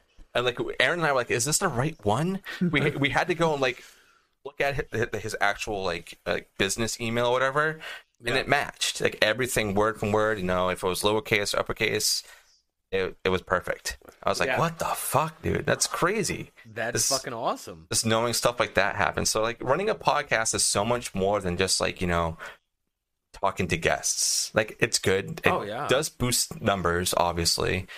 But dude, having conversations, creating these connections, no, it's what the friends that you make. I mean, with our podcast, like the people that are on our podcast, The House That Screams, a lot of them weren't even members from the beginning. Mm-hmm. You know, Candy and I started this just the two of us, and these are people that, you know, we had met along the way. Mm-hmm. That they had come on and they had done subsequent episodes, and it was like, you know what? Why don't you just do this full time? You know, and they ended up joining us, you know, and so, but even more so than that, just the friends that we've made along the way. You know, you guys, Ian and Nico from Podcast of the Damned. Yep, great podcast. Boomer from Podcast in the Woods. Sledgehammer Horror. Mm-hmm. You know, I mean, we've made so many different connections and so many friendships, and you know, but even more than that, you know, I mean, there's so many great podcasts out there, and I think the thing that I've found the most is that so many other horror podcasts, like we all help each other. Yeah, we don't there are a lot of podcasts out there that I follow on Twitter that they don't know me, Yeah. but they retweet us. You know, when we post an episode, they retweet us. And that's the thing. Like, it's all about looking out for each other. There Exactly. should be, and we've talked about this on the House of Screams a couple times, and I know the girls have talked about it on Ghouls Night Out episodes. There is so much gatekeeping in horror. And not, you know, I see it a lot on social media, but just in real life, in reality, you know, like sharing is caring. Exactly. And if you run a podcast, you're not competing. No. There are so many fucking horror podcasts out there. Like we release episodes that get a shit ton of views, right? And then sometimes we release episodes maybe 30 people listen to. Yep, that's what happened to us too, yeah. And it's real easy to look at that and be like, God, I'm a failure. But you know what? That's not the case. No. We do this for fun. We do this to have fun. I have a full-time job. We all do this because we enjoy talking about these things. And it's all about the enjoyment. It's all about having fun. It's not about how many people download. It's not about how many people follow us. You know, it's that just sense all of community. about how much. Right. It's and the fact that we have other podcasts that they may not even listen to the episodes, but they're out there liking and retweeting what we post, and we do the same for them. Yeah. You know, and it's all about sharing that love, and it's all about just coming together. We all love the same movies, even if you know, like I said, I didn't like the new Texas Chainsaw Massacre, and somebody else may, and you know what? That's fucking awesome. I'm all about that. You know, I love Return of the Living Dead more than any other horror film, not because I think it's the best, because guess what? I know it's not. Yeah. You know, there's a scene, there is a scene in this film where you can straight up see the fucking cameraman, right? I mean, like literally see. If you watch near the end when Bert and Spider are in the cop car, they're backing up. You can see the cameraman in the passenger seat. Like, that's hilarious. Like there's no missing it. Yeah. Go back and rewatch it. You'll see it plain as fucking day. There's nothing perfect about this film, but I love this film. And there are people out there that probably watch this film and they're like, that's shit. Yeah. And you know what? I'm all about that. But it's those little imperfections that make it what it is, you know? Exactly. It is. It is. And the fact that it's so, when you see it, you'll see how fucking blatant it is, right? You'll see how I'm gonna go watch easy. Once you see that scene, you'll see how easy it is to see it. I guarantee they had to have seen this in post-production. They had to have seen it. They just said, and fuck Dan O'Bannon's probably like, you know what? Leave it in. Yeah. It makes it more hilarious. It's funny too because like we're talking about stuff like, you know, seeing things in the background and people behind it, but like listening to the Hellraiser episode you guys just put out, like also talking about the fucking thing that goes on the hallway where you see the guys pushing it. Like I think Aaron and I talked about that too when we covered Hellraiser. But it's just so funny seeing things like that. You don't really get that nowadays because, like, yeah, people do practical still, but it's all still very heavily CGI, and it's sad. It just kind of takes away from, like, the whole art aspect, I feel like, almost, of films. And I mean... Like, not completely. Like, CGI has its place. Yeah, exactly. With moderation, you know, but, like... It's a tool. You just can't beat practical effects. It's just knowing that somebody created that with their hands, you know? Yeah. Like, everything at the end of the day is a tool and whatnot, but I'm always going to pick practical over CGI. I don't care how fucking cheesy it comes out. I just, knowing that that's there in the same room as somebody, they're interacting with something that's not invisible, that's not a freaking green ball. Vision brought to life. You know? It just makes even, like, the acting feel more genuine than someone standing in a room with green screens everywhere talking to a pole that's supposed to be somebody. You know what I mean? Yeah. It's just... Yeah. I've always said CGI has a perfect place in sci-fi and in fantasy. You know, they couldn't have done the Hobbit films without CGI. No. You know, you can't do Star Wars, you know, films or Disney Plus series or even Marvel films without CGI. You need that. But when it comes to something like horror, when you're doing something like a, Friday the 13th or a Texas Chainsaw Massacre or something like that, it's got to be practical. It's not necessary to have CGI. And that was another big downfall for me with that new Texas Chainsaw Massacre, is that there was so much CGI. Yes, there was blood involved, and okay, there may have been some practical stuff, and the practical stuff was cool. I'll give them credit, but when you overdo it with CGI, The Walking Dead's a great example. I will bypass the whole storyline because after season 2, I kind of lost interest in The Walking Dead. I stopped watching after I think season 6. It was just repetitive. It was the same. You're getting the same story every season. You had Greg Nicotero on that. Now, Greg Nicotero is a protege of Tom Savini's. He worked on Day of the Dead. He acted in Day of the Dead. I mean, the guys K&B, they have had their hands on so many fucking, the special effects in so many horror films. Yeah. I couldn't even begin to name all of them. But when you watch The Walking Dead, there's so much CGI in that it takes away from the beauty of the practical effects that they did do. Mm-hmm. And to sum it up, like Tom Savini, one of my biggest idols. I love the work that he's done in all of the films he's done. And if you ever get a chance to watch the Smoke and Mirrors documentary, I have. It may still be on Shudder.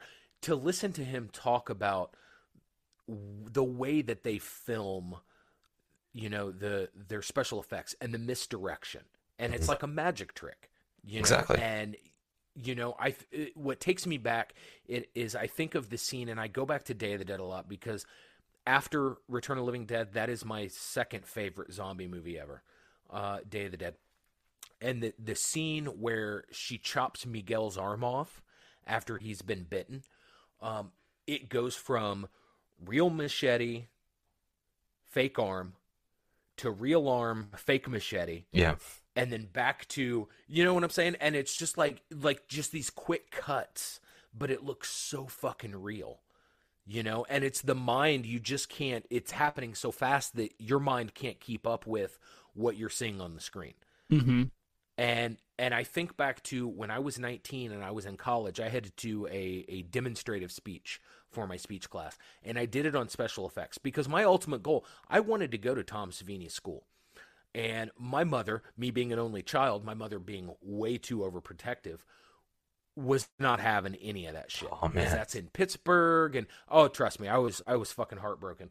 But so I did this demonstrative speech, and I was actually able to interview Tom Savini. Now, this was 1999, a couple years after I had gotten access to the internet, and I took my shot, and I sent him an email with maybe 10 or 12 questions, and he immediately responded, answered all of my questions, and we had a little correspondence back and forth, and that was, lifelong dream. Until I met him, that was like, holy shit, That's that blew big. my mind. But so I had to do this demonstrative speech, and I had made this video, and I don't know if you have ever tried to edit things with two VHS players, but I don't think so. I had made this whole elaborate thing in my bedroom with two different VHS tape players where I was recording on one and playing on the other, and I was taking clips from all of these Romero films, right? All of the special effects. And I had played this for my speech class. And the scene where Miguel gets his arm chopped off actually caused a girl to get up and go to the bathroom and throw up. Oh, wow. Ultimate goal right there. Right. After everything was said and done, my speech teacher pulled me aside after the class, and he said, I was going to give you a B for this. He said, but when I saw her get up and run to the bathroom and get sick, he's like, I changed it to an A+. Awesome. And I thought, oh, shit. And that wasn't on me. That's on Tom Savini, because his effects were so good in that it looked so real that it made her get sick. You know what I'm saying? Mm-hmm. And to me, like, that's the beauty of special effects. And I know we're off on a tangent. And I know we're not talking about Return of the Living Dead. That's okay. We plan to. But it all goes for full circle because special effects are so important. Practical effects are so important in these films. And the fact that they're paying $5 for people to eat real calf brains in Return of the Living Dead. You know, one of the most horrifying. Now, I said the James Cairn scene where he gets into the furnace or the oven is one of my favorite scenes, and it is because it's haunting. Yeah. But the most terrifying scene for me, from when I was a kid and to this day, is the scene where the paramedic goes around and he shuts the door. Oh, and there's yeah. the little midget. Yeah. And he lifts his head up and the brain falls out of his mouth and he hisses. And when the guy or it was Ernie that found him. I apologize. It was Ernie that found him. And when Ernie runs off and the little midget starts kind of waddling after him, most terrifying scene ever. I think, like, mine's kind of in the same, I think, area as that. One that scares me the most, is I hate the feeling of being chased, is when the paramedic goes in to radio to let them know, and he closes the door. All the doors are closed, and then the other one, it opens up, and there's a freaking zombie that goes in. Then he runs up the other side, then he's eaten. And then the guy is like looking around like, what's going on? And then another zombie comes over here and he gets surrounded and it's just like, oh my God, ultimate chaos. Like that, I don't want to go up that way. I really like too, like the helicopter like view of like the whole thing that's happening. You just see like the swarms, When all the cops. Yeah. And like so the fun. The whole line of police cars too, and they're all getting swarmed. This is like, oh my God, running zombies. I can't do it. Yeah, it's like they just keep this mortuary is just like a fucking feeding frenzy. Like they just keep showing up and they keep telling their friends. And if you ever when you go back and rewatch it, that second round of paramedics that come in and you see the one that gets tackled, he actually broke a bunch of ribs. Oh shit! Really? The dude tackled him so hard that they ended up having to send him to the hospital because he broke his ribs. Yeah. Man. Hope they threw him an extra $5. Yeah, no shit. And like the other thing, like this movie is very funny, and just like the backgrounds of things, like even the name of the cemetery is Resurrection Cemetery. So it's like it's already super self-aware of like where it's going, what it's gonna do, and whatnot. It's great. Everything in this movie is great. A bunch of like a whole lot of tongue in cheek. Yeah, it has so much of that.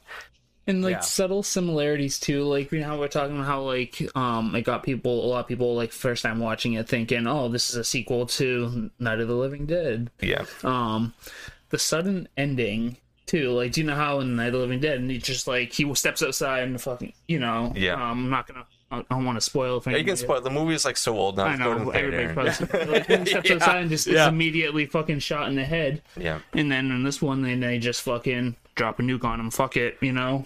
Yeah. And that's Go ahead, Sean. Go ahead. That's the irony of this thing is like do you think that had they called that number on the side of the tin, they could have avoided all of it. when Bert first showed up to the warehouse and they would have called that number, they would have only had 4 people to contain. They would have had the yellow dude that was stuck in the freezer. They would have had Tarman, and then Freddy and Frank, right? Yeah. And that would have been it. And they could have easily come in, contained it, and whatever. But because they waited so long, and I know why. I know why they did it, because you run a fucking warehouse. Yeah. You don't want to eat shit. Yeah, you don't want to ruin your reputation and stuff. Yeah, you're get arrested. You've been hiding these containers since 1960. Yeah, so you know what I'm saying. So I get it, but it's because Bert's such a slime ball and he doesn't want anybody to know that it becomes such a big thing, and you have this outbreak. So when you call the military and the government decides to nuke the whole fucking city. You know what I'm saying? And you fucked up. The government ends up killing more people than the fucking zombies do. And especially at the end, because it just goes right back up into the clouds, and guess what? The whole world is fucked. Now you got nuclear zombies. I also love how Bert's like, oh, do you hear that? He's like, what do you hear? She's like, I don't know, I hear something. And was like, oh my god. I love like the miniatures because it was like obviously a miniature set that they're using when they blew it up and see all the houses that's like blowing. I love that so They got a much. fan and a hair dryer. Great. Just little things like that. And it's great. And it's and using those miniatures, it's such a throwback to like 50s, 60s, you know, like sci-fi and stuff like that. Candy and I watch a lot of Mystery Science Theater. And that's good. They do a lot of these. They do a lot of these old, you know, 50s and 60s sci-fi films, and you see a lot of that HO scale, you know, where they make these miniatures and they blow them up or they burn them, and you can obviously tell. I mean, it's they're not trying to hide it in this film that they're miniatures. You know what I'm saying? Yeah, They're embracing it. I'm trying to think of like my favorite part of the whole movie because there's so much that happens in this hour and a half movie. It's only an hour and a half, but it feels way longer. It does. Because there's so much, but it's a good thing that it feels longer. You just want more.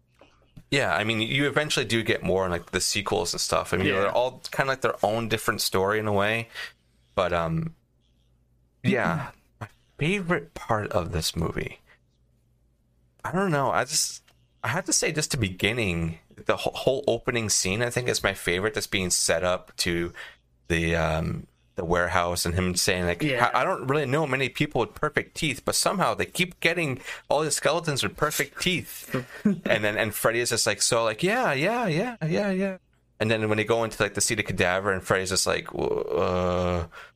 How many are usually in here? And he's like, well, you don't want them to go bad. You want them to stay fresh. He's like cracking all these jokes and stuff. Just so nonchalantly. And then like, you know, scaring him with the story of, you know, how Night of the Living Dead was real and it was like cover up.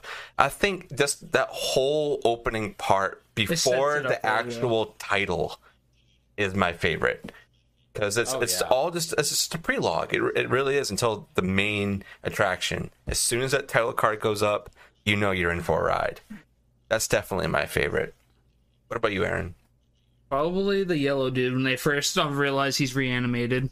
And they fucking chop his head off and he's still running around. Just running into shit.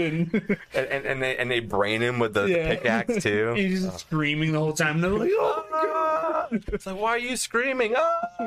It's like all you hear. And death is pain. That's pretty good. What about you, Shawn? What's your favorite part? I gotta agree with both of you guys. Like that whole opening scene, even and then afterwards, you know, with the cadaver that comes out, and it's that my favorite part is when he said, "Well, it worked in the movies." Yeah, like, what do you mean? The movie lied. Yeah, it was just that whole thing is set up so well, and the interactions between Frank and Freddy. And then you bring Ernie and Bert into the mix, you know, and that whole scene where Freddy and Frank are freaking out, and Frank just looks at him. He's like, "I think we should call the boss." And he goes over and he sits down and everything's going chaotic, and he's like, "Bert," you know, and it's just it's so, and it sets it up so well, you know, and you have all of this chaos that occurs, and every scene with Tarman is just fucking amazing. Because Alan Trotman is just the way that he portrays Tarman, and the way that he's kind of shambling. It's almost like all the bones are like dislocated. Oh yeah, you know, and he's just, you know, and the suit, and he talks about in the audio commentary how they needed somebody who was tall and super skinny because all of those bones had to be on the outside of the body. And he said at the time he was like 6'2", and I think maybe 150 pounds. Oh wow! Which, I mean, if you think about it, that's pretty fucking skinny. Yeah. I'm like 6'1", and I think I weigh like 215. Right. So that's like, you know, I mean, he's like super thin, and so like, you know, you watch him, and they've just covered him in Methacel, which is like, you know, I mean, it's like jelly. It's like it's the stuff that they make jelly donuts out of. You know, I mean, it's just goopy, nasty mess. And it's, you know, he just portrays it so well. He's just articulated and just like his movements. And I was so bummed to see Bert knock his fucking head off because I was like, man, I wanted so much out of Tarman. There's and he actually went out like a fucking bitch. Yeah, this one thing that cracks me up is because we like Killer Clowns from Outer Space here. Oh my god, yes. And I know how Candy feels about Killer Clowns from Outer Space.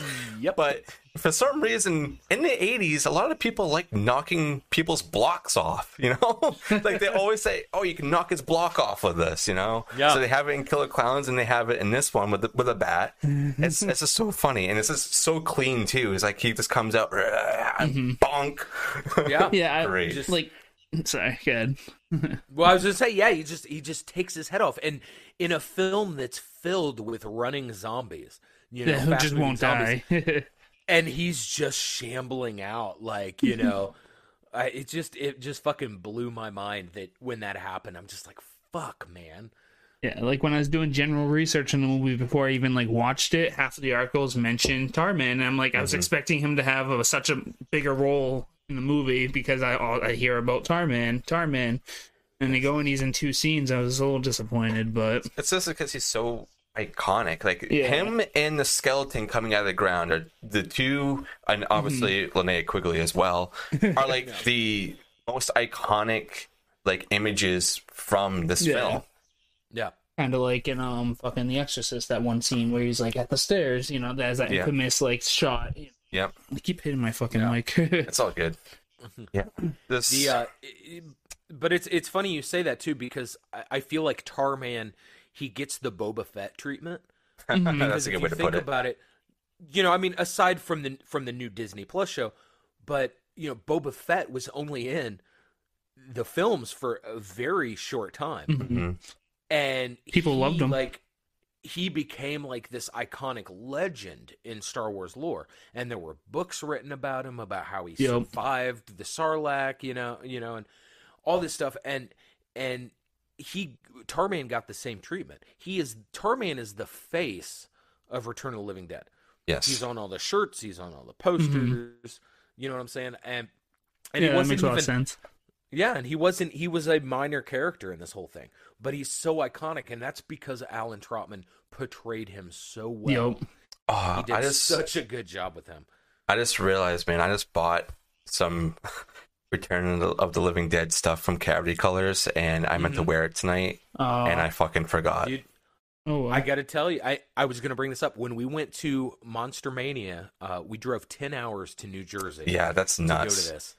And there was so we got to interview Ben Scrivens from Fright Rags. Yeah, I love that interview.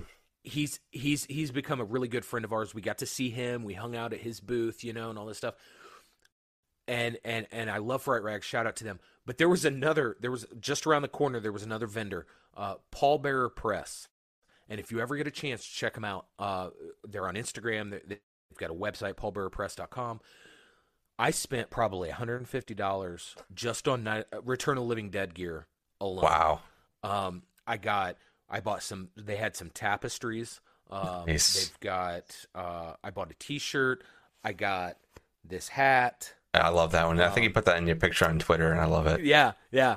I mean, dude, I bought so much stuff, and they were so cool. I want to try to get them on our podcast. Do talk it. to them. I think they're based out of Texas, but they told us they're going to be at the we do Horror Hound and we do Days of the Dead here, and they said Those are two conventions I really want to attend. Which one? I want to attend both of those at some point. There's so many conventions I want to go to, so maybe Definitely. I will make my way there. I'm going to extend the offer to you guys, just like I extend to everybody on our podcast. I had one of our kids move out. We have a guest bedroom. If you guys ever want to come to Indy and attend a convention here, you don't have to worry about it. Thank you very much, man. I appreciate it. So I'll remember that. Thank you. road trips are fun. I didn't like driving 10 hours to New Jersey, but it was fucking worth it. Yeah, at the end of the day, definitely. But yeah, I think I bought some joggers and 2 shirts, and I fucking forgot them. Actually, I think the shirts are being washed right now, and the joggers I think are in the drawer, but you're not even gonna be able to see those. Are you one of those people that you have to wash it before you wear it? No, I think I wore them before, and I forgot. that I was washing them, and I meant to grab them today, and I forgot. Oh, You gotta man. wash off I'm that one new of smell. Candy gives me shit all the time because I have to wash my shit before I wear it. Yeah. If it's like coming from directly from the warehouse, I'm usually kind of okay. But if it's like off a rack in the store, I might wash it. I feel like shirts are always itchy when they're brand new. Yeah. Oh yeah, that's how I feel. Yeah, see, this is my Fright Rags shirt. I don't know if you can see it. Oh, that's awesome. I'm actually wearing, I think, a cavity color creep shirt right now. Let me see if I can. Oh, Maybe get yeah, a sweatshirt yeah. from them. I put this Hell one yeah. on for some reason and not the other one, but it's all good. I love both cavity colors and Fright Rags. They're both great. I love everything that they do. All the There's so designs. there are so many good horror brands out there. You got Cavity Colors, you got Fright Rags, Paul Bearer Press, Terror Threads, Yeah. Gutter Garbs. I mean, dude, and that's the thing. Like when we talk to Ben, like he's friends with all these guys. He's friends with all of these other T-shirt brands, these other companies, and it's just, dude, we're all a community. And we all shout each other out. You know what I'm saying? Like, just because I buy from Gutter Garbs doesn't mean that I don't like Fright Rags. Like, Exactly. I love it all. I love it all. And, just like everybody in the horror community, there are so many fantastic creators out there, whether it's podcasts, music, art, T-shirts, whatever it is. I mean, there's so many awesome people in this community that we just, there's no competition. There's no, it's all about love, baby. Yeah, I mean, there definitely are people out there who take it a little too much. We got to share that love. We got to spread that love. Yeah. Help each other out, shout each other out. Yeah, stop gatekeeping. Just help people. Like, people are not going to like everything that comes out. It's impossible for you to like everything, but it doesn't mean that you need to go and like make other people feel awful just because their opinion is different than yours. And that's what I fucking hate. And there's actually a really good video right now on YouTube. Our pal Horror Game, who's actually kind of talking about all this, about the toxic fandom that's going on with the horror community and how it's like really bumming him out. And it's kind of getting there with me too, because like I love everybody, whether I know you or not. You guys are amazing, and thank you for doing anything you're doing in the community. And if you are supporting us, thank you. I mean, you guys are definitely part of like this whole 1 year of us being here and many years to come. But we really need to really hold people up. And if someone is doing something scummy, stalking somebody, then we got to call them out. But like when it comes to movies, at the end of the day, it's just a fucking movie. You know what I mean? You don't need to get upset because someone's like, oh, this kill was really cool, and then one other person said that kill was trash. Or like I was saying, like there's some stuff in a Texas Chainsaw Massacre, the new one that came out, wasn't that great. It doesn't mean that you need to go and like bat someone down because you love the film so much and they're putting something negative. People take opinions as personal attacks, I feel like, nowadays. Yeah. And an opinion is an opinion. It's not us intentionally being an asshole for any kind of reason. I mean, not going to say there are people out there that aren't, intentionally being an asshole, because there definitely are. But we're just, showing a love for this franchise or this new film or whatever, maybe a reboot, whatever, with like Scream and stuff. Yeah, maybe I gave it a harsh rating, but I enjoyed the film at the end of the day. But we're all fans. We all, at the end of the day, love the same shit. We love the community. We love horror just in general, just as a thing, because it's a very, compared to other genres, there's nothing more intimate and personal than horror. Like, maybe you can kind of argue maybe a drama is, but at the same time, a horror movie is a drama. It starts off as a drama and then goes off. I listen to, I don't know if you guys do, but Postmortem with Mick Garris. Mm-hmm. Okay, I love his podcast. And he's always describing that. It's a drama first, and then it can go in multiple directions. But at the heart of it, it's a drama. And that's why I think everything is really personal. And there's someone I want to shout out right now that has been really kind of holding really good community local here is Kay Lynch, who is the creator of Salem Horror Fest, and she just her views they can be a little rigid at times, but I always agree on everything that she puts out, and she really speaks up for other creators and directors, and is actually the Salem Horror Fest is part of the George A. Romero Foundation, who has had directors that are now part of the program. One of them is being mentored right now by Travis Stevens, who did Jacob's Wife, who is doing that. Nice. And she is really building a really good foundation for horror, and she's out there, I think, actually producing 2 movies, which is amazing.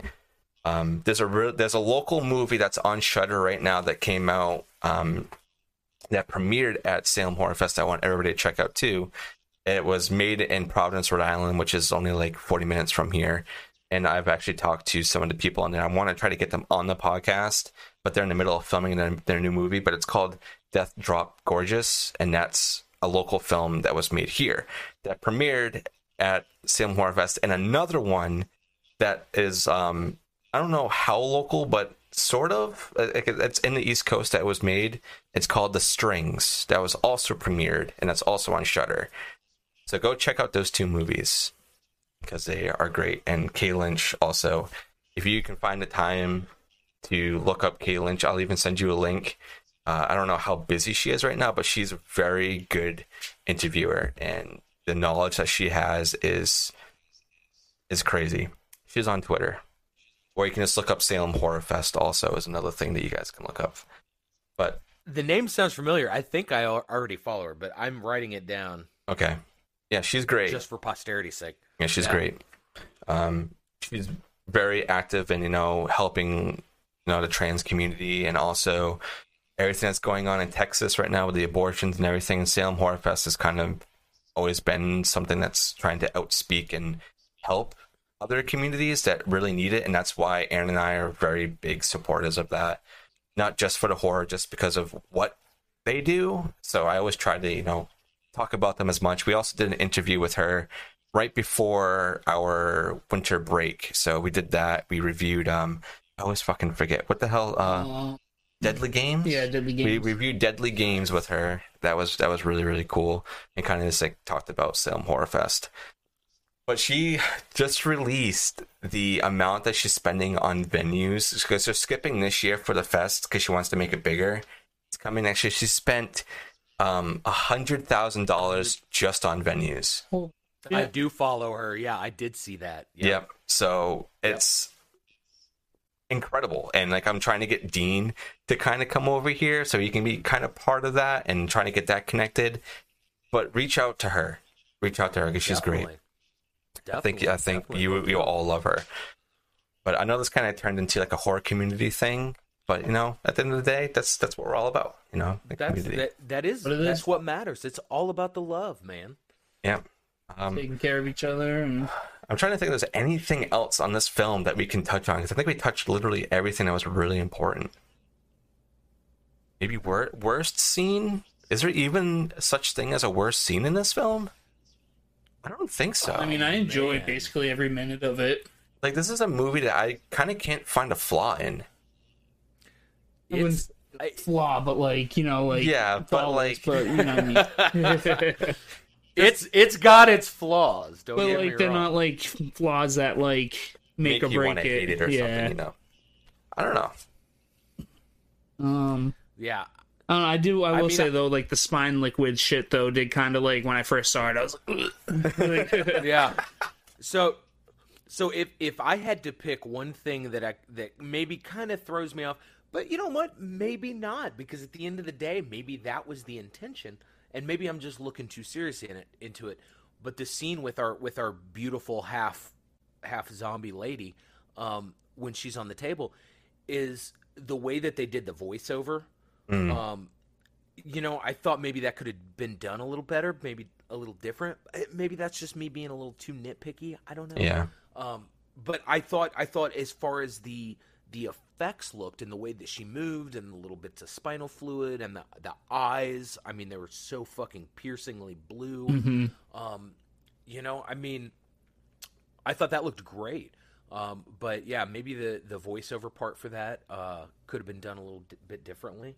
But I mean, there's so many things in this film that you don't really notice. And when I listen to the audio commentary, Don Calfa talks about, you know, at the very beginning when he's listening to the music before Bert even starts knocking on the door, he's doing the embalming, and he said that the guy on the table is a real guy, and he said that every time he would put that powder on his face, that he would blink because it was just instinctual. He couldn't help it. So when they filmed that scene, he had to, and you'll notice it, he pointed it out in the commentary, he had to put his hand over the guy's, what would that be, his right eye? Oh, So I was wondering about that. okay, It was that filming makes from sense. the side. Huh. He had to put his hand over his eye so the camera wouldn't see him blinking when he did that. Huh. You know, and it's little things like that like you don't pick up when you're watching the film, but when you listen to like the commentary and stuff and they Yeah. talk about it and you're just like, oh, okay. Or like, you know, Brian Peck, who played Scuzz, they originally had him dressed just like Suicide. So he looked just like a punk, just like Suicide, and he didn't like that. He wanted to have his own identity. So he took his own money and went to Goodwill and bought a bunch of like the trench coat and the buttons and all that stuff, and he made it more like a British mod so that he would have his own identity, you know, as opposed Good to call. you know what Suicide looked like. And Mark Venturini, like that guy, he died way too young. It's always the case, man. He was Suicide in this. He was in Friday the 13th. And he just, big guy, huge guy. You see him stand next to Linnea Quigley when they do that whole scene, you know, where he says it's not a costume, it's a way of life, you know, or whatever. he's a big guy. I've stood next to Linnea Quigley, and she and I are about the same height, and she's like wow. maybe to his shoulder. But when they talked about him in the commentary, you know, they said he was such a gentle human being, you know, and just one of those people we lost way too early. Yeah, I hate that, dude. Life sucks sometimes. Like, I know all the great people just seem to always die way too young for like stupid reasons or whatever, and it sucks. I mean, I know.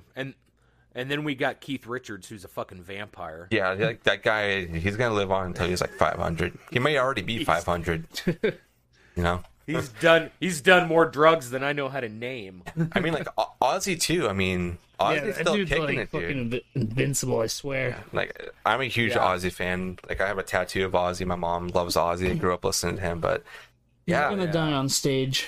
he wants to die on stage. That's the thing too. Is like he doesn't want to stop, and you know Yeah. what? Keep doing it, man. You deserve it. That'd be the ultimate way to go, I gotta tell you. Yeah. I mean, it wouldn't be the first time someone died on stage. Yeah. Go out doing what you love. Yeah. Imagine being at that show. Oof. So you better hold on to that ticket. Yeah, you know? right. You know, Yeah. I was there we when worth Ozzy something. died. It'd be worth something. Yeah. Especially if it Yeah. was a signed ticket.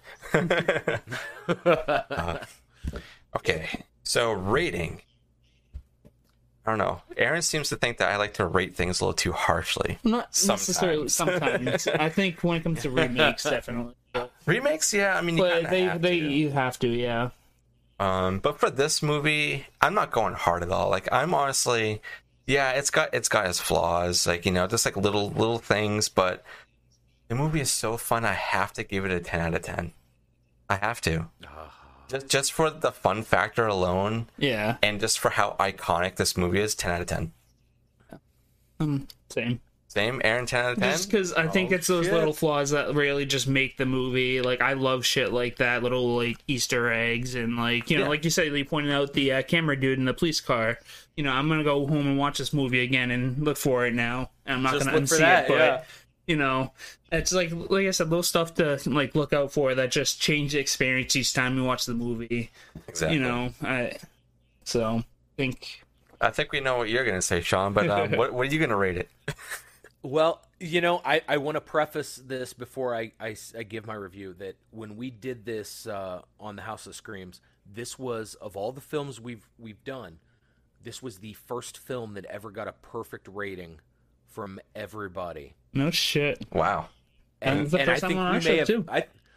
I think we may have had 7 people on that episode. Damn. And they all gave it a 10. So it should come as no fucking surprise that I'm going to give this a 10 out of 10. This is by far one of my favorite films. You can give it 11 out of 10. It's okay. It can go up to 11.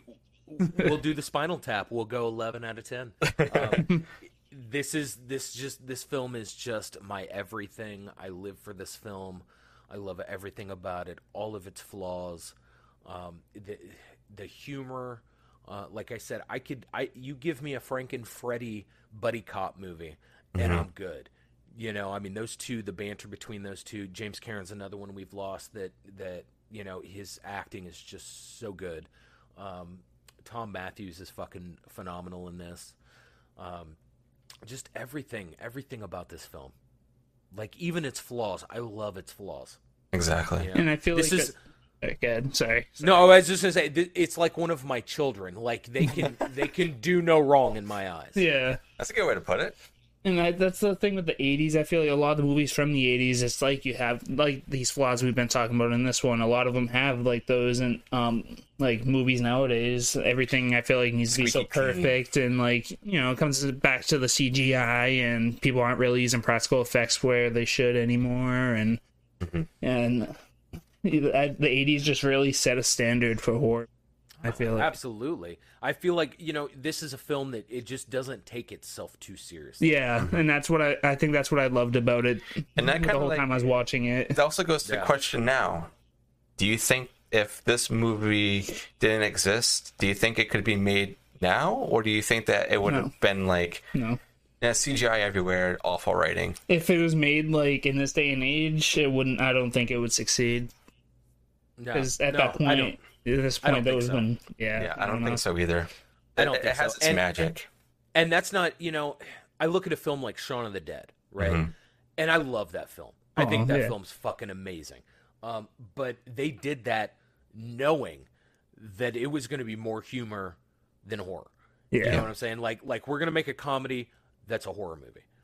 And I think that Dan O'Bannon did something different with this, where he was like, we're going to make a horror movie that's a comedy. You know, and there's stark differences in that. I mean, he wrote Alien. Yeah. You know, and that's a pretty serious movie if you think about it. Alien is a very serious movie, and he knew when he got the script, or when he got the chance to write and direct this, that he wanted to do something vastly different than what he did with Alien. You know, so he took what he had from John Russo, and he flipped the script, and he was like, "No, we're not going to go so dark with this. We're gonna put some humor in there, but it's still, man, it's still got its dark moments." You know, for sure. Anything involving zombies and, you know, resurrection of the dead. I mean, it's dark inherently. Yeah. You know, so, but I mean, to add the humor between, you know, Frank and Freddy, and then you've got Bert and Ernie, who he didn't even realize. He didn't even realize. Dan O'Bannon didn't even know at the time what he was doing when he named him Bert and Ernie. No. And that's okay. You know, so. You can almost describe it too as like I don't know. It's almost like as if the Three Stooges were in a fucking zombie apocalypse. That's a good way of putting it too. Yeah, I feel like you're right. The way they're all like, and you get the running around with the pickaxe and shit. And he's like, you open the door, and just the way that the whole thing happened just reminded me of like the Three Stooges. Yeah, I'm sure that definitely was some inspiration. It's gotta be, you know? I'm sure. I mean, you look at like, you know, the Raimis, you know, and the Evil Dead franchise, like, you know, the Three Stooges were hugely influential. Yeah, especially Bruce just himself is all the Three Stooges in one. So, in one handsome dude. And like even knowing like all like the stunts that he would do, like he would flip himself just to do it and stuff. Dude. If you look into the trivia behind all those movies, movies and Army of Darkness, Ted and Sam tortured Bruce Campbell. Like, I think he there probably was one loved every point, second of it, though. there was the one point where he like he twisted his ankle, and so they just kept poking it throughout the movie, you know, just to fucking piss him off, you know, and like, but that's the beauty of it, like their friendship, and look what they created. You know, now you've got Sam Raimi's directing the new fucking Doctor Strange film. You know what I'm saying? Like, it's Spider-Man. And Bruce Campbell's going to be in it, just like he was in all the Spider-Man movies. You know? This is what I've realized this a lot out of all like the Raimi films I've seen. Is Bruce, or even if like a Bruce film, they're always there. Like you watch Darkman, it's a Sam Raimi film. At the very end, Bruce Campbell. Well, it's kind of like you watch Maniac Cop. Sam Raimi makes a cameo there. It's a Bruce film. It's the crew. You know? It's the crew. Yeah, kind of like Adam Sandler's got fucking David Spade. Yeah, and like... they've been friends since school. Like those Evil Dead movies were essentially just a school project that turned more serious, you know? And all the Spider-Man films, guess who's in there? Bruce is in every single one, being funny as fuck. Well, look have you guys seen Intruder? Have you seen Intruder? I don't think so. No. So we did Intruder, and Candy had never seen it. And I love that fucking movie. That is one of those schlocky 80s horror films that, like, it takes place in a grocery store. Right? Oh, I was listening to this episode. And you're like, you can't take this seriously. It takes place in a fucking grocery store. Like, what the fuck? And it's so cheesy and it's dumb, but it's Sam and Ted. And then Bruce Campbell makes an appearance like the last 5 minutes. He's only in it for like 10 seconds. He's a cop, right? And he shows up at the very end. But it's like, and it's so cheesy to the point to where the whole movie, like the killer, you don't know who the killer is. But when they made the VHS cover, they put the killer on the cover, so it totally ruined the whole. You know what I'm saying? But it's so. But it has some of the best kills, some of the best special effects. So you ever get a chance, watch it. You get to see fucking Ted Raimi get absolutely murdered in this. You look it up, Intruder. It's such a good fucking film. Another really funny thing too is like we covered Blood Rage on the show, and knowing that like one of Ted's very first like roles is him being a fucking condom dealer in the bathroom is so funny. It's just like everything that they do, this leads back to comedy, just with horror thrown in there. I mean, Evil Dead was a little bit more of a serious one, but then when you get to Evil Dead 2, they knew it was funny, so they just kind of rolled with it. And then Bruce was just, like, I'm gonna go all out. I'm doing all of my own stunts. I don't need anybody doing it. If I break my back, I don't even care or anything. It's crazy. And then Army of Darkness, even funnier. Then you get the TV show, which is even funnier. It's great. And now the video game's coming out soon, which I can't wait for. Yeah. That's the funny thing about, you look at your Evil Dead and Evil Dead 2, it's essentially the same fucking movie. Yeah, it's just a remake. But just a remake by the same people. Yeah. And the funny thing is, if you watch, and Aaron, I don't know if you've seen Return of the Living Dead 2. But I think so. But it's essentially Frank and Freddy reprise the same roles in Return of the Living Dead 2, but they're in they're the same characters but different roles. They're grave diggers. And the same fucking thing happens to them. But it's so funny when you watch Return of the Living Dead 2 because it's like the same characters are playing the same roles just in different having different jobs, and they even use the same like this job reference when they're grave digging. So it's so fucking funny. It's all full circle. It's all about the comedy. It's all about the humor. We need more of that. We do these days, not so serious tones and everything. Like I like serious movies, don't get me wrong, but I also like having these goofy, just like shut my brain off and just watch something wacky.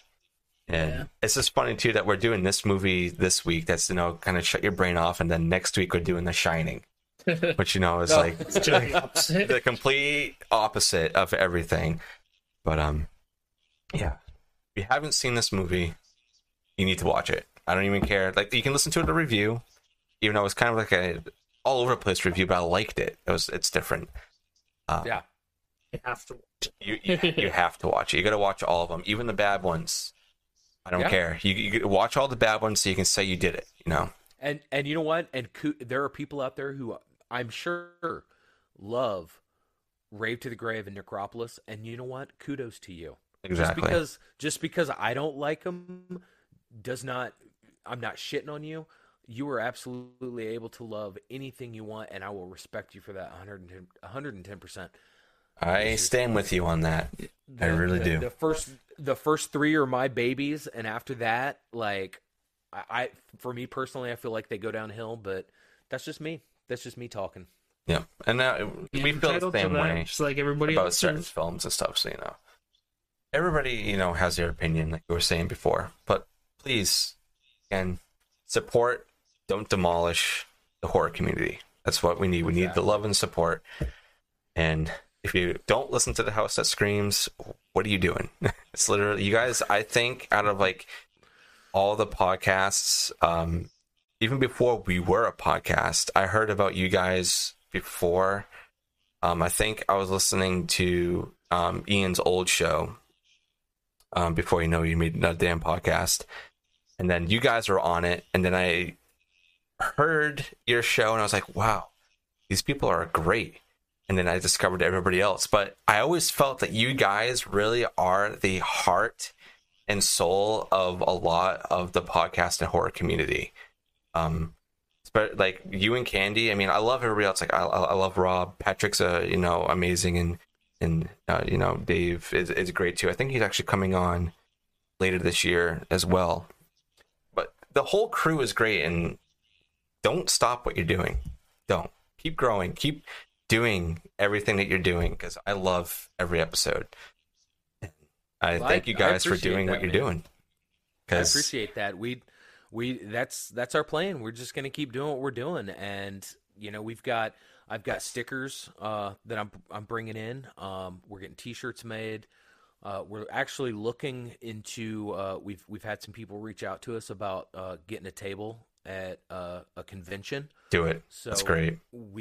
I've got this grand plan. I told Candy when we were driving back from Jersey that we were thinking about maybe getting a table at a convention and just live streaming the whole convention, and just and have it set up to where we can have, just people that are hanging out at the convention, just, come over, we have an open seat with an open mic, and they can sit down and we can talk horror, just with random people, like that. And just interact and just have fun.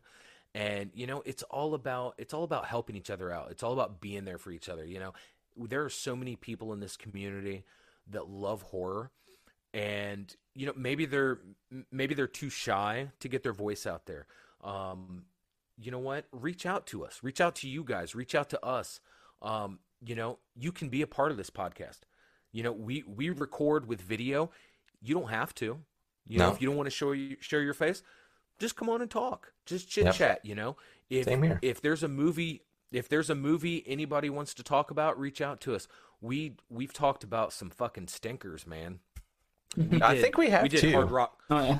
We Definitely did Hard have Rock done some Zombies, and Hard Rock Zombies was a tough one to get through. I love Hard Rock and I love Zombies, and that movie didn't have either of them. Our very first movie that we did was Edge of the Axe, and that's a kind of it's a good film. Yeah. It's still our most popular out of all the episodes for some fucking reason. Because the original. Really? Yeah, it's still our most popular out of all of them. I don't know why. It's great. Yeah. Well, ironically enough, Return of the Living Dead is our most popular episode. Huh. And it deserves that spot. It really does. I got to tell you, it fought with Halloween Kills. And that blew me away because we released Return of the Living Dead way before, like a year and a half before we did our review of Halloween Kills. And I think it was just because Halloween Kills was so viral. Yeah. We had actually, when Halloween Kills came out, we did a video viewing, not live stream, but we had everybody from the podcast on Zoom, as we were watching. Yeah. And then immediately after we watched it, the night it came out, we recorded our review. And so we were on that hype train. And because we had hashtagged it on Twitter, probably, you know, it had got so many views that it immediately became our most listened to episode. It's like what we did with the new Scream movie. We did it right out of the theater, came here. Right. And that's another one. That's in our top 5 is the Scream one. And I think that's why, is because there's so much hype. There's so much, you know, it becomes so viral that that people immediately, you know, you release an episode on it and people immediately jump on it because they want opinions. They want to hear what other people think. You know, we had thought about doing something like that with the new Batman movie, the new X movie that just came out. Yeah, I'm gonna try to see it tomorrow, but I have to see it again with Aaron before we can review it because I really want to see it. Yeah, well, I'm anxious to hear your review. My daughter's going to see it tomorrow. We're not going to have time. Unfortunately, you know, we're just normal people with, you know, we got full-time jobs, we got kids, you know, so being able to get out and check these movies out. We had thought about doing a podcast episode about the Texas Chainsaw Massacre when it came out. And Candy and I both watched it and we weren't into it. And I was like, you know, I don't want to record an episode where we're just shitting on a movie. Yeah. You know, unless like you had like opposing opinions and stuff, then that's a different thing. Right. But honestly, there wasn't anybody on our podcast who watched it and enjoyed it. So we were like, you know what? We're going to skip this one because I don't want to get 5 people on a podcast and everybody hate it. You know what I'm saying? Like, I would like to have opposing views. I want to get somebody on who enjoyed it so that we can have that discussion. Maybe you'll change my mind. You know, there were some people that I saw post some stuff on Twitter that, you know, kind of changed my view about a couple scenes, you know, but, you know, and we have that on our podcast sometimes. You know, you talked about how sometimes we have opposing views. We had, you know, Erica, who's been on our show for a long time, she works for Andrew Devoff. And Andrew Devoff is the guy who played the Jinn in Wishmaster. Yeah. And we reviewed that movie, and there were a couple people who shit all over that movie. I like that movie. Just saying. I love that movie. I think love it's that great. movie. But you know, a couple of people shit on it and then realized afterwards that she works for the guy who played in that movie. That's funny. And so then it was like, okay, this is kind of awkward, you know. But at the end of the day, she doesn't think it's that great of a film either, you know. And she loves Andrew, and we all love Andrew. You know, he's a great guy, but you know, I think he played the Jinn well. But he's got that voice, you know, man. Great. His voice, his voice is fantastic. And once the other guy took over, it just kind of, you know, fell apart for me. Yeah. Andrew actually did an intro for our podcast for that episode. That's awesome. Was actually pretty fucking. I have to go back and listen to that one. Yeah, it was a fun episode because, you know, you had a lot of people that were like, you know, they didn't like the movie, but do they want to act like they didn't like the movie because she works for him? And yeah. It's kind of weird. Like I'm on our top 5 right now, and like I said, Edge of the Axe is our most popular. Then we have Butcher Baker Nightmare Maker, another really funny one. That's in our top. That's like our second. And then the one we just did recently with Dean of the Dead, Nightmare on Elm Street, which I guess isn't really surprising to be, you know, top 3. You know, I'd like it to be higher. But that's fine. Then we have Summer of '84, which is like a Shudder original, which is really weird that that's still there. It's all like the weird, like small movies. And then we got Sadako versus Kyaku, which was like the the Ring versus Grudge. The Grudge that we did with Horror Gamer. That was like way back, like October, I think, of last year. So and you know it's funny too, because it's like sometimes I feel like the popular episodes happen, like there are a million horror podcasts out there. Yep. You know, there are a lot, and I'm sure we all do a lot of the same films. Mm-hmm. So when someone looks at our podcast and they see, oh, they did Hellraiser, or oh, they did Evil Dead, I've heard that from 20 other podcasts. Right? Yeah. But when you do something like Edge of the Axe that no one else has done, or no one else is frequently doing. Yeah. Those are the ones that stand out.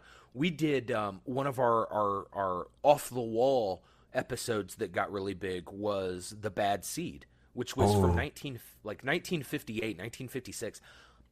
I'm not a classic movie guy, right? Candy's the classic movie fanatic, and she has shown me, like, honestly, Night of the Living Dead was the only black and white film I had ever really watched. But she has introduced me to so many others, and since then we've done the original Fly. We did just this past Thursday we did The Bride of Frankenstein, which was a first time viewing for me. But when we did The Bad Seed, I watched that movie. I absolutely fucking loved it. I thought it was fucking phenomenal. I like black and white movies. And that episode blew up. And I think it's because not a lot of people are covering films like that. You know what I'm saying? You get a lot of your Freddys and your Jasons and your Halloweens and, all that stuff. But it's the films that not a lot of people talk about. Ones that stick out. And yeah, those are the ones that stick out. So yeah, keep doing those off the wall films. Keep doing those Shudder originals, and Shudder's huge. Shudder's love Shudder. Thank God for Shudder. You know what I'm saying? Because I'm seeing shit that I would have never had the opportunity to see. A lot of the foreign films too, I love. Like, it's kind of hard to get foreign films over here, especially the caliber that they have over in Shudder right now. And the original like foreign films that are coming out are great. Like super classic ones is. Yeah, and and because of Shudder, we've got Joe Bob, which with the Last Drive-In and stuff, and Joe Bob and Darcy are huge influences for us. And all the Giallo that they put on there, I was never really much of a Giallo fan. I never really got into a lot of Italian. Like, I'd seen Zombie, and the infamous, splinter in the eye scene, but aside from that, I'd never really watched a whole lot of Fulci or Argento or anything like that. Argento is very, very close to us because the first time viewing before, like, I really started getting into Giallo. This is 2018. Aaron and I were, attending Salem Horror Fest, and they were showing Suspiria, and like I couldn't find that movie like anywhere, and they had an actual film reel for it. There, seeing the beautiful colors that are in Suspiria, and Aaron and I fell in love. And now, whenever we have a chance to watch anything Argento, and I'm very excited for his new movie that's going to be coming out, and I really hope it has that feeling of Argento and not like modern people, kind of taking over it. It's something different because you don't get that in the States. You can't get that feeling of weird, not really know what's going on with story-wise, but then you kind of do understand. You think you do. Yeah, it's great. I love it. And like Malignant, I guess, is the closest that we can get to an American Giallo film. Right. And we still haven't reviewed that movie, but we are this year. Because I love Malignant, and we never get a chance to fucking review it. So we're making that a statement this year. We really enjoyed doing that film, man. That was one of those films that I had heard a lot of people fucking rave about, and I was like, all right, I got to sit down and watch this. And I watched it, and I was like, holy shit. I watched that movie 8 times in 2 days. I'm not even fucking kidding. I'm not even fucking kidding. Damn. Yeah. I'm not kidding. I could not stop thinking about it. Like, everything. Because you didn't know what the fuck you were expecting at all. And then, like, it just keeps, like, unraveling, and then you get to, the middle part, and you're like, what the fuck? And then you rewatch it from the beginning, and then you really start to, like, understand what's going on, but then you watch it again, and then it's something else. It's great. James Wan is a fucking genius. He really, really is. Yeah, he really is. Oh, my God, it was really funny, because I wish I remember what he was saying. On Dean's podcast that I do, he has his co-host, another friend of his, Dan, and he was saying that James Wan is essentially making like sneaky little remakes of older movies, and I fucking wish I knew what I would have to go back and listen to the episode, and I'll get back to you. I'll message you once I figure it out. But he was like saying that these are like sneaky remakes of movies, and obviously he was saying, I was like, you're kind of right. So sorry that I don't remember exactly what he said, but I'll let you know what he said after the show. Yeah, but definitely. We need more weirdness, you know? Yeah. We really do. Absolutely. But I think that's kind of all that we have on Return of the Living Dead and any other, you know, gibberish and whatever we've been doing all night. Is there any last comments you want to add, Aaron, before starting off? Give this movie a watch. It's definitely worth it. Check out the House of Screams podcast. And once again, happy birthday, dude. Thank you happy for, birthday, you know, taking a couple hours out of your day to come and do this show, because it's great. I appreciate it. I appreciate it, man. This is what I love to do, you know. I mean, I'm honored to be able to do this on my birthday. You know what I'm saying? My daughter came over and she's like, I can't believe you're doing a podcast on your birthday. I'm like, this is what I love to do. Like, yeah.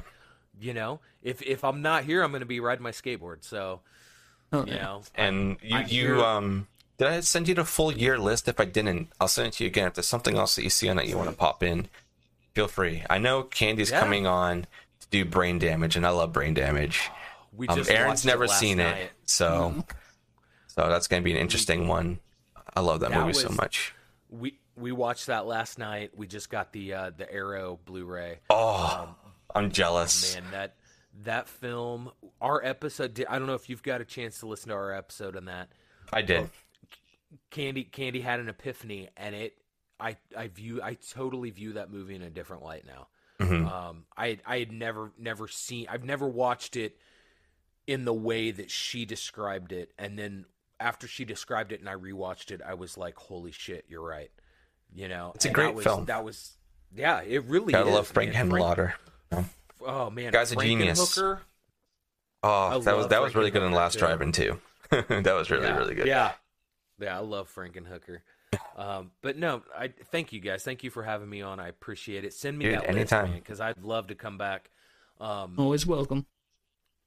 I appreciate that, and congratulations to you guys for your anniversary. And yeah, I mean, it's I'm huge, honored to have you here on our anniversary, because I'm not lying. Like when I say that, I really think that you guys are kind of like the workhorse of like the horror community, because I would listen to you guys and I never thought in a million years, like, oh, these guys sound really big. I don't think I'm ever going to be able to get in touch with them. And then we got into the group that Ian made and went on your podcast twice, and now here we are.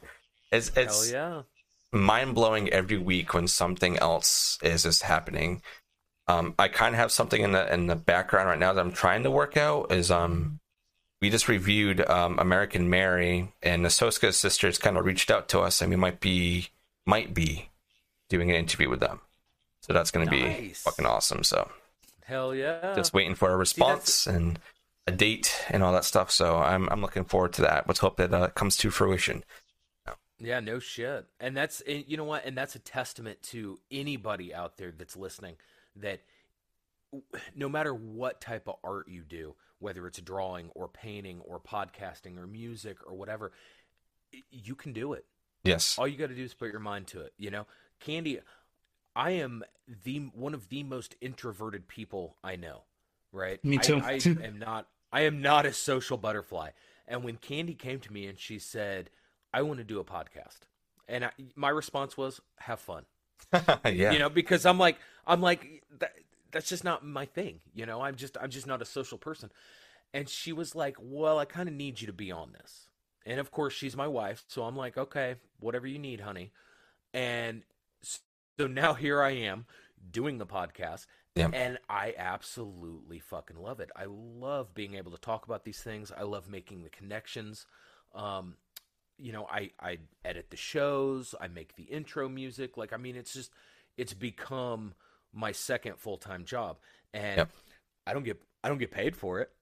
No. You know what I'm saying? So, but if you get money for it, then that's just a fucking bonus. You know? That's what I say all the time. If you get anything, it's just a bonus at the end of the day. Like, this is all for fun. Like, maybe there are people out there who are definitely doing it for money, and like, kudos to them. Like, I'm glad that that's what you want to do, and like, if we do make a dime off of this, then like, so be it. That's just well, it's like, awesome. You know, I told her, I've got these designs for stickers, right? And I told her, I said, I'm going to get these stickers made.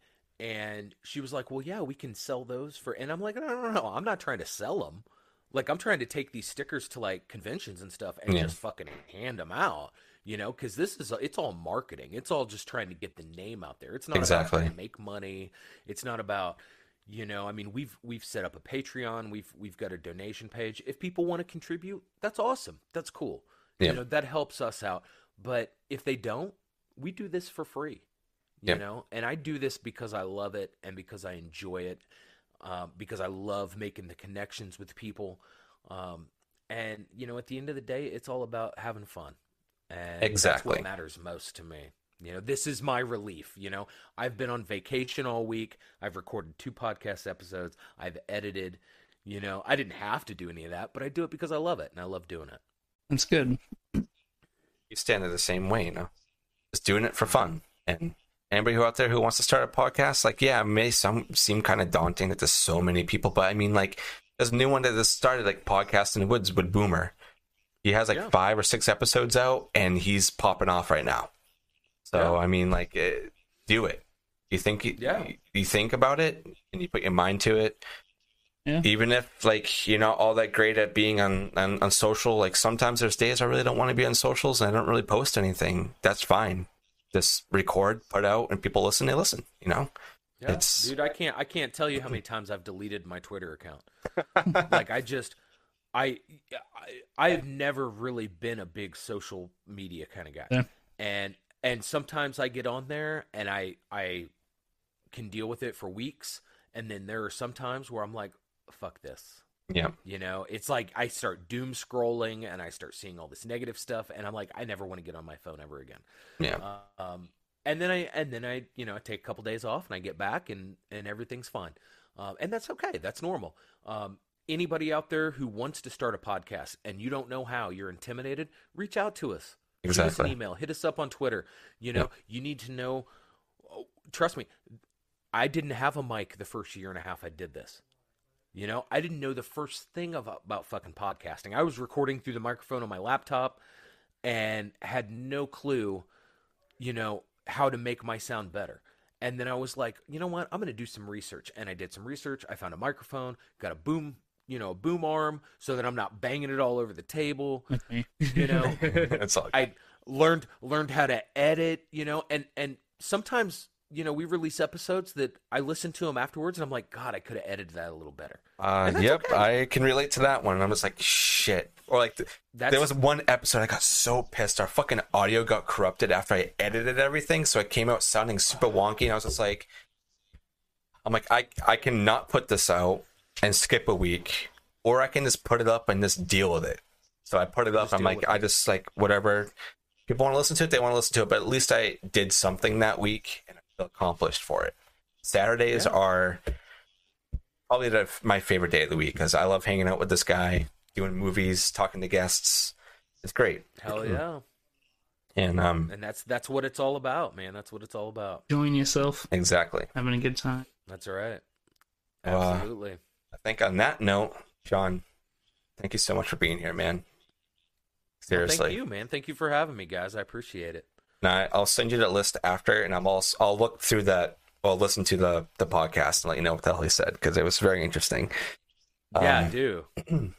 Or I'll just send you the podcast so you guys can listen to it too. It's on Spotify, so I'll just send you guys the link. So if you guys are interested, and you can listen to Dean talk and get a feel for him and whatnot. But he's great. The first episode that I actually did with him was on brain damage, surprisingly enough. So fuck yeah. I'll have to send that one to you.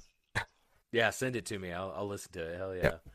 But yeah, this was such a treat. I love this movie, and we have a lot of guests lined up this year, and it's all podcast guests, which is what I wanted to focus on this year. It wasn't really like guests. I just wanted people in the community. So as I say at the end of every episode, if you guys are part of the horror community, or you know, you just like films in general, you don't even need to be part of the horror community, really. If you want to come on and talk about a film, DMs are always open. Everywhere, on Instagram, Twitter, any place. I think that's pretty much all I have. Unless there's any last notes you want to put, Aaron? Covered it all. All right. Well, this was the Baron's Hideout podcast. I was your host, Dustin. And I was your co-host, Aaron. And I was Shawn of the Dead from the House That Screams Horror Podcast. And once again, man, thank you for being so here. Much. You're such a treat. Yeah, thank you guys. I appreciate it. Thank you. So, thank you guys.